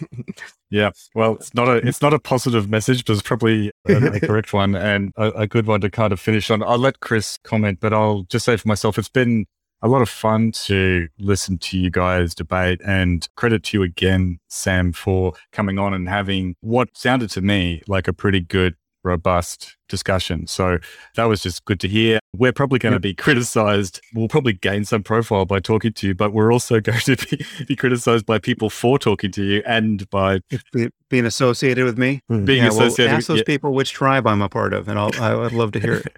Yeah, and also by your fans. Yeah. Whether you want to or not, Sam, we are now in the same tribe from this episode. So okay. Yeah. Well, good luck to you. Yeah. And Sam, right. very last thing, just to say, despite the political disagreements and the various differences, opinions about tribalism, the app is good. And despite the things that we said in the previous episode and this one, I would recommend it. Nice. Okay. Well, good luck with the podcast, guys. Have fun with it, and it was great to talk to you. Okay, Chris. So that was a big, long chat. Oof. How do you feel after that? Well, I don't know. It's like it was done weeks ago or something. It's yeah. I feel strangely detached from the conversation, and yet here we are. We just finished it. Well, I haven't listened to it actually since we recorded. So what do you mean? It just took place, Matt. Don't destroy the.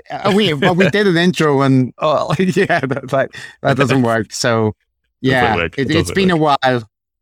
It's been a while. So yeah. Cool. But yeah, I thought it was a good talk. I'm sure we will hear people's opinions of it one way or the other. And yes, I'm sure both the Sam Harris fans and the Sam Harris haters will both enjoy it and respect us all the more for having done that. Indeed. I'm sure we're going to be warmly received by both sides for this. So there we go. Something for us to look forward to. Speaking of feedback. Oh, you're going to introduce it. Okay, yeah, go ahead. Yeah, speaking of feedback, we love getting feedback, and we have some feedback, don't we? Our traditional reading of the feedback and responding to the review of reviews, the segment that everyone comes from. That's what it's called. That's right. Yep. Review of reviews. Okay, a good one or a bad one first, Eric? Why don't we go with a bad one, and then we'll wash out that bitter taste with a good one. How's that sound? That sounds good. Yep. Okay, I have a bad one. Shall I read it? You can read it. It's titled "Disappointed." How I often feel about Matt. But, it is, and it's by Emojita. It's a good username. I found this podcast when I was annoyed with the Weinsteins. However, I find the actual criticism here empty, superficial, and just off point. And that's why it's simply not funny. So listening to this only reinforced that the Weinsteins, love them or hate them, have a far superior intellect than most liberal shills who would jeer at them. At least the Weinsteins know how to construct a logical argument, even if the validity of the information they plug into that argument is debatable. So, well, Chris, I would like to say to Emojita that Brett Weinstein thinks that you shouldn't use sunscreen because there's no need to protect yourself against UV radiation. That is not the mark of a superior intellect. I am sorry. That alone. I don't know what to say, Matt. It sounds like a liberal shill. How much are the sunscreen industry paying you to keep up this facade? Oh, yes. This is a famously partisan woke opinion that you should use sunscreen. Yeah. No, they're actually not. I don't think they're that smart. And because people that are smart don't get so much stuff so obviously wrong. So I reject this one. As for us, superficial, moi, off point. What? Oh yeah, it's that all opinions are available. So I like the fact that somebody listened to the critiques and was like, no, the Weinsteins are right. Look, you're just demonstrating how much they're on point. Like, wow, that's an achievement. So I have a problem. I have one more problem with this because they say that our criticisms are empty, superficial, and just off point, which is okay. Let's grant that. But then the next point is, and that's why it's simply not funny. But that's a non sequitur. We're not funny, in particular you, for completely different reasons. It's got nothing to do with being right or wrong. Yeah, you can be funny and wrong. Yeah, it's the logic is bad. It's, it's just it's standard fare for critical reviews. They need to try harder. So 2 stars though. Oh, was it? Yeah, I think it was 2 Yeah, 2 stars. stars. Anyway, okay. Thank you anyway, Emojita. You were wrong, but that's okay. Yeah, thanks for trying. Thanks for playing. No, here's someone that's right, Matt. I've got someone that's right, and which makes a nice pair because this person said we reinforced their love of the Weinsteins. And here's a contrary view to that. It's by Bill's Sauce. Keep it up. For the last few years, I've been a big fan of the IDW types and have been following them closely. Your podcast has done a tremendous job of showing me the flaws in their worldview and style of thinking. Honestly, it's been a relief to hear your analysis and to disregard some of the paranoid and conspiratorial thinking that I've been enamored with. For instance, as a former fan of the Dark Horse podcast, I could have become someone who tried to find ivermectin instead of taking the COVID vax. It feels good to have taken the COVID vax with confidence and to trust the scientific consensus. Had you been mean-spirited and unreasonable in your critiques, I don't think I would have given your analysis a chance. Thank you for the great work and please keep it up. P.S. I love the BBW crossover, but I'm adamantly Team Tamler in the Ghost argument. So I know I'm selecting something here which very much, serves our purposes in what we are trying to do and reinforces what we might claim that would be a positive effect of our material. But I just want to say that, we do get this kind of feedback and it's heartening. It is heartening. Yeah, I was just scrolling. I haven't ever read any of the feedback except for the ones that you read that I did for the first time now. And there's heaps of ones. There's one that refers to us as a leprechaun and a kangaroo. There's one that says, Chris Kavanagh, please remain very spicy forever. Thank you for your service. It's a treasure trove. There's one that calls me Batman. I think it calls me like an annoying Batman or something, but it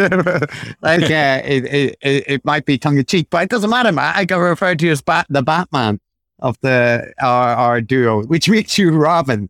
That makes me Robin. I knew that people saw me. I had a sneaking suspicion for a long time. Well, people on Twitter have been presenting you as like a lovable Labrador, kind of with your tongue hung just. That's right. And you're like a grumpy cat. You're like Garfield. You're like Garfield, yeah. And so there's lots of photos of a dog and a cat together. You presume they're friends. The cat's not impressed. The cat looks snarky, and I don't think I'm a cat. I don't think I'm a cat. I'm an angry dog. You're not a Labrador, that's for sure. You could be an angry dog. Maybe a angry pug. dog, Matt. Angry dog. So last thing, because we're running out of time, and we need to give some shout outs to our Patreons, lovely Patreons. So let's do it.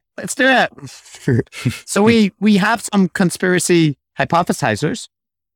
We have Nina Davies, William Carpenter, James Lohner, and Becca Thomas. All conspiracy hypothesizers. What do you say to that, Matt? I say thank you for being a conspiracy hypothesizer. Yes, so here's your reward. Every great idea starts with a minority of one.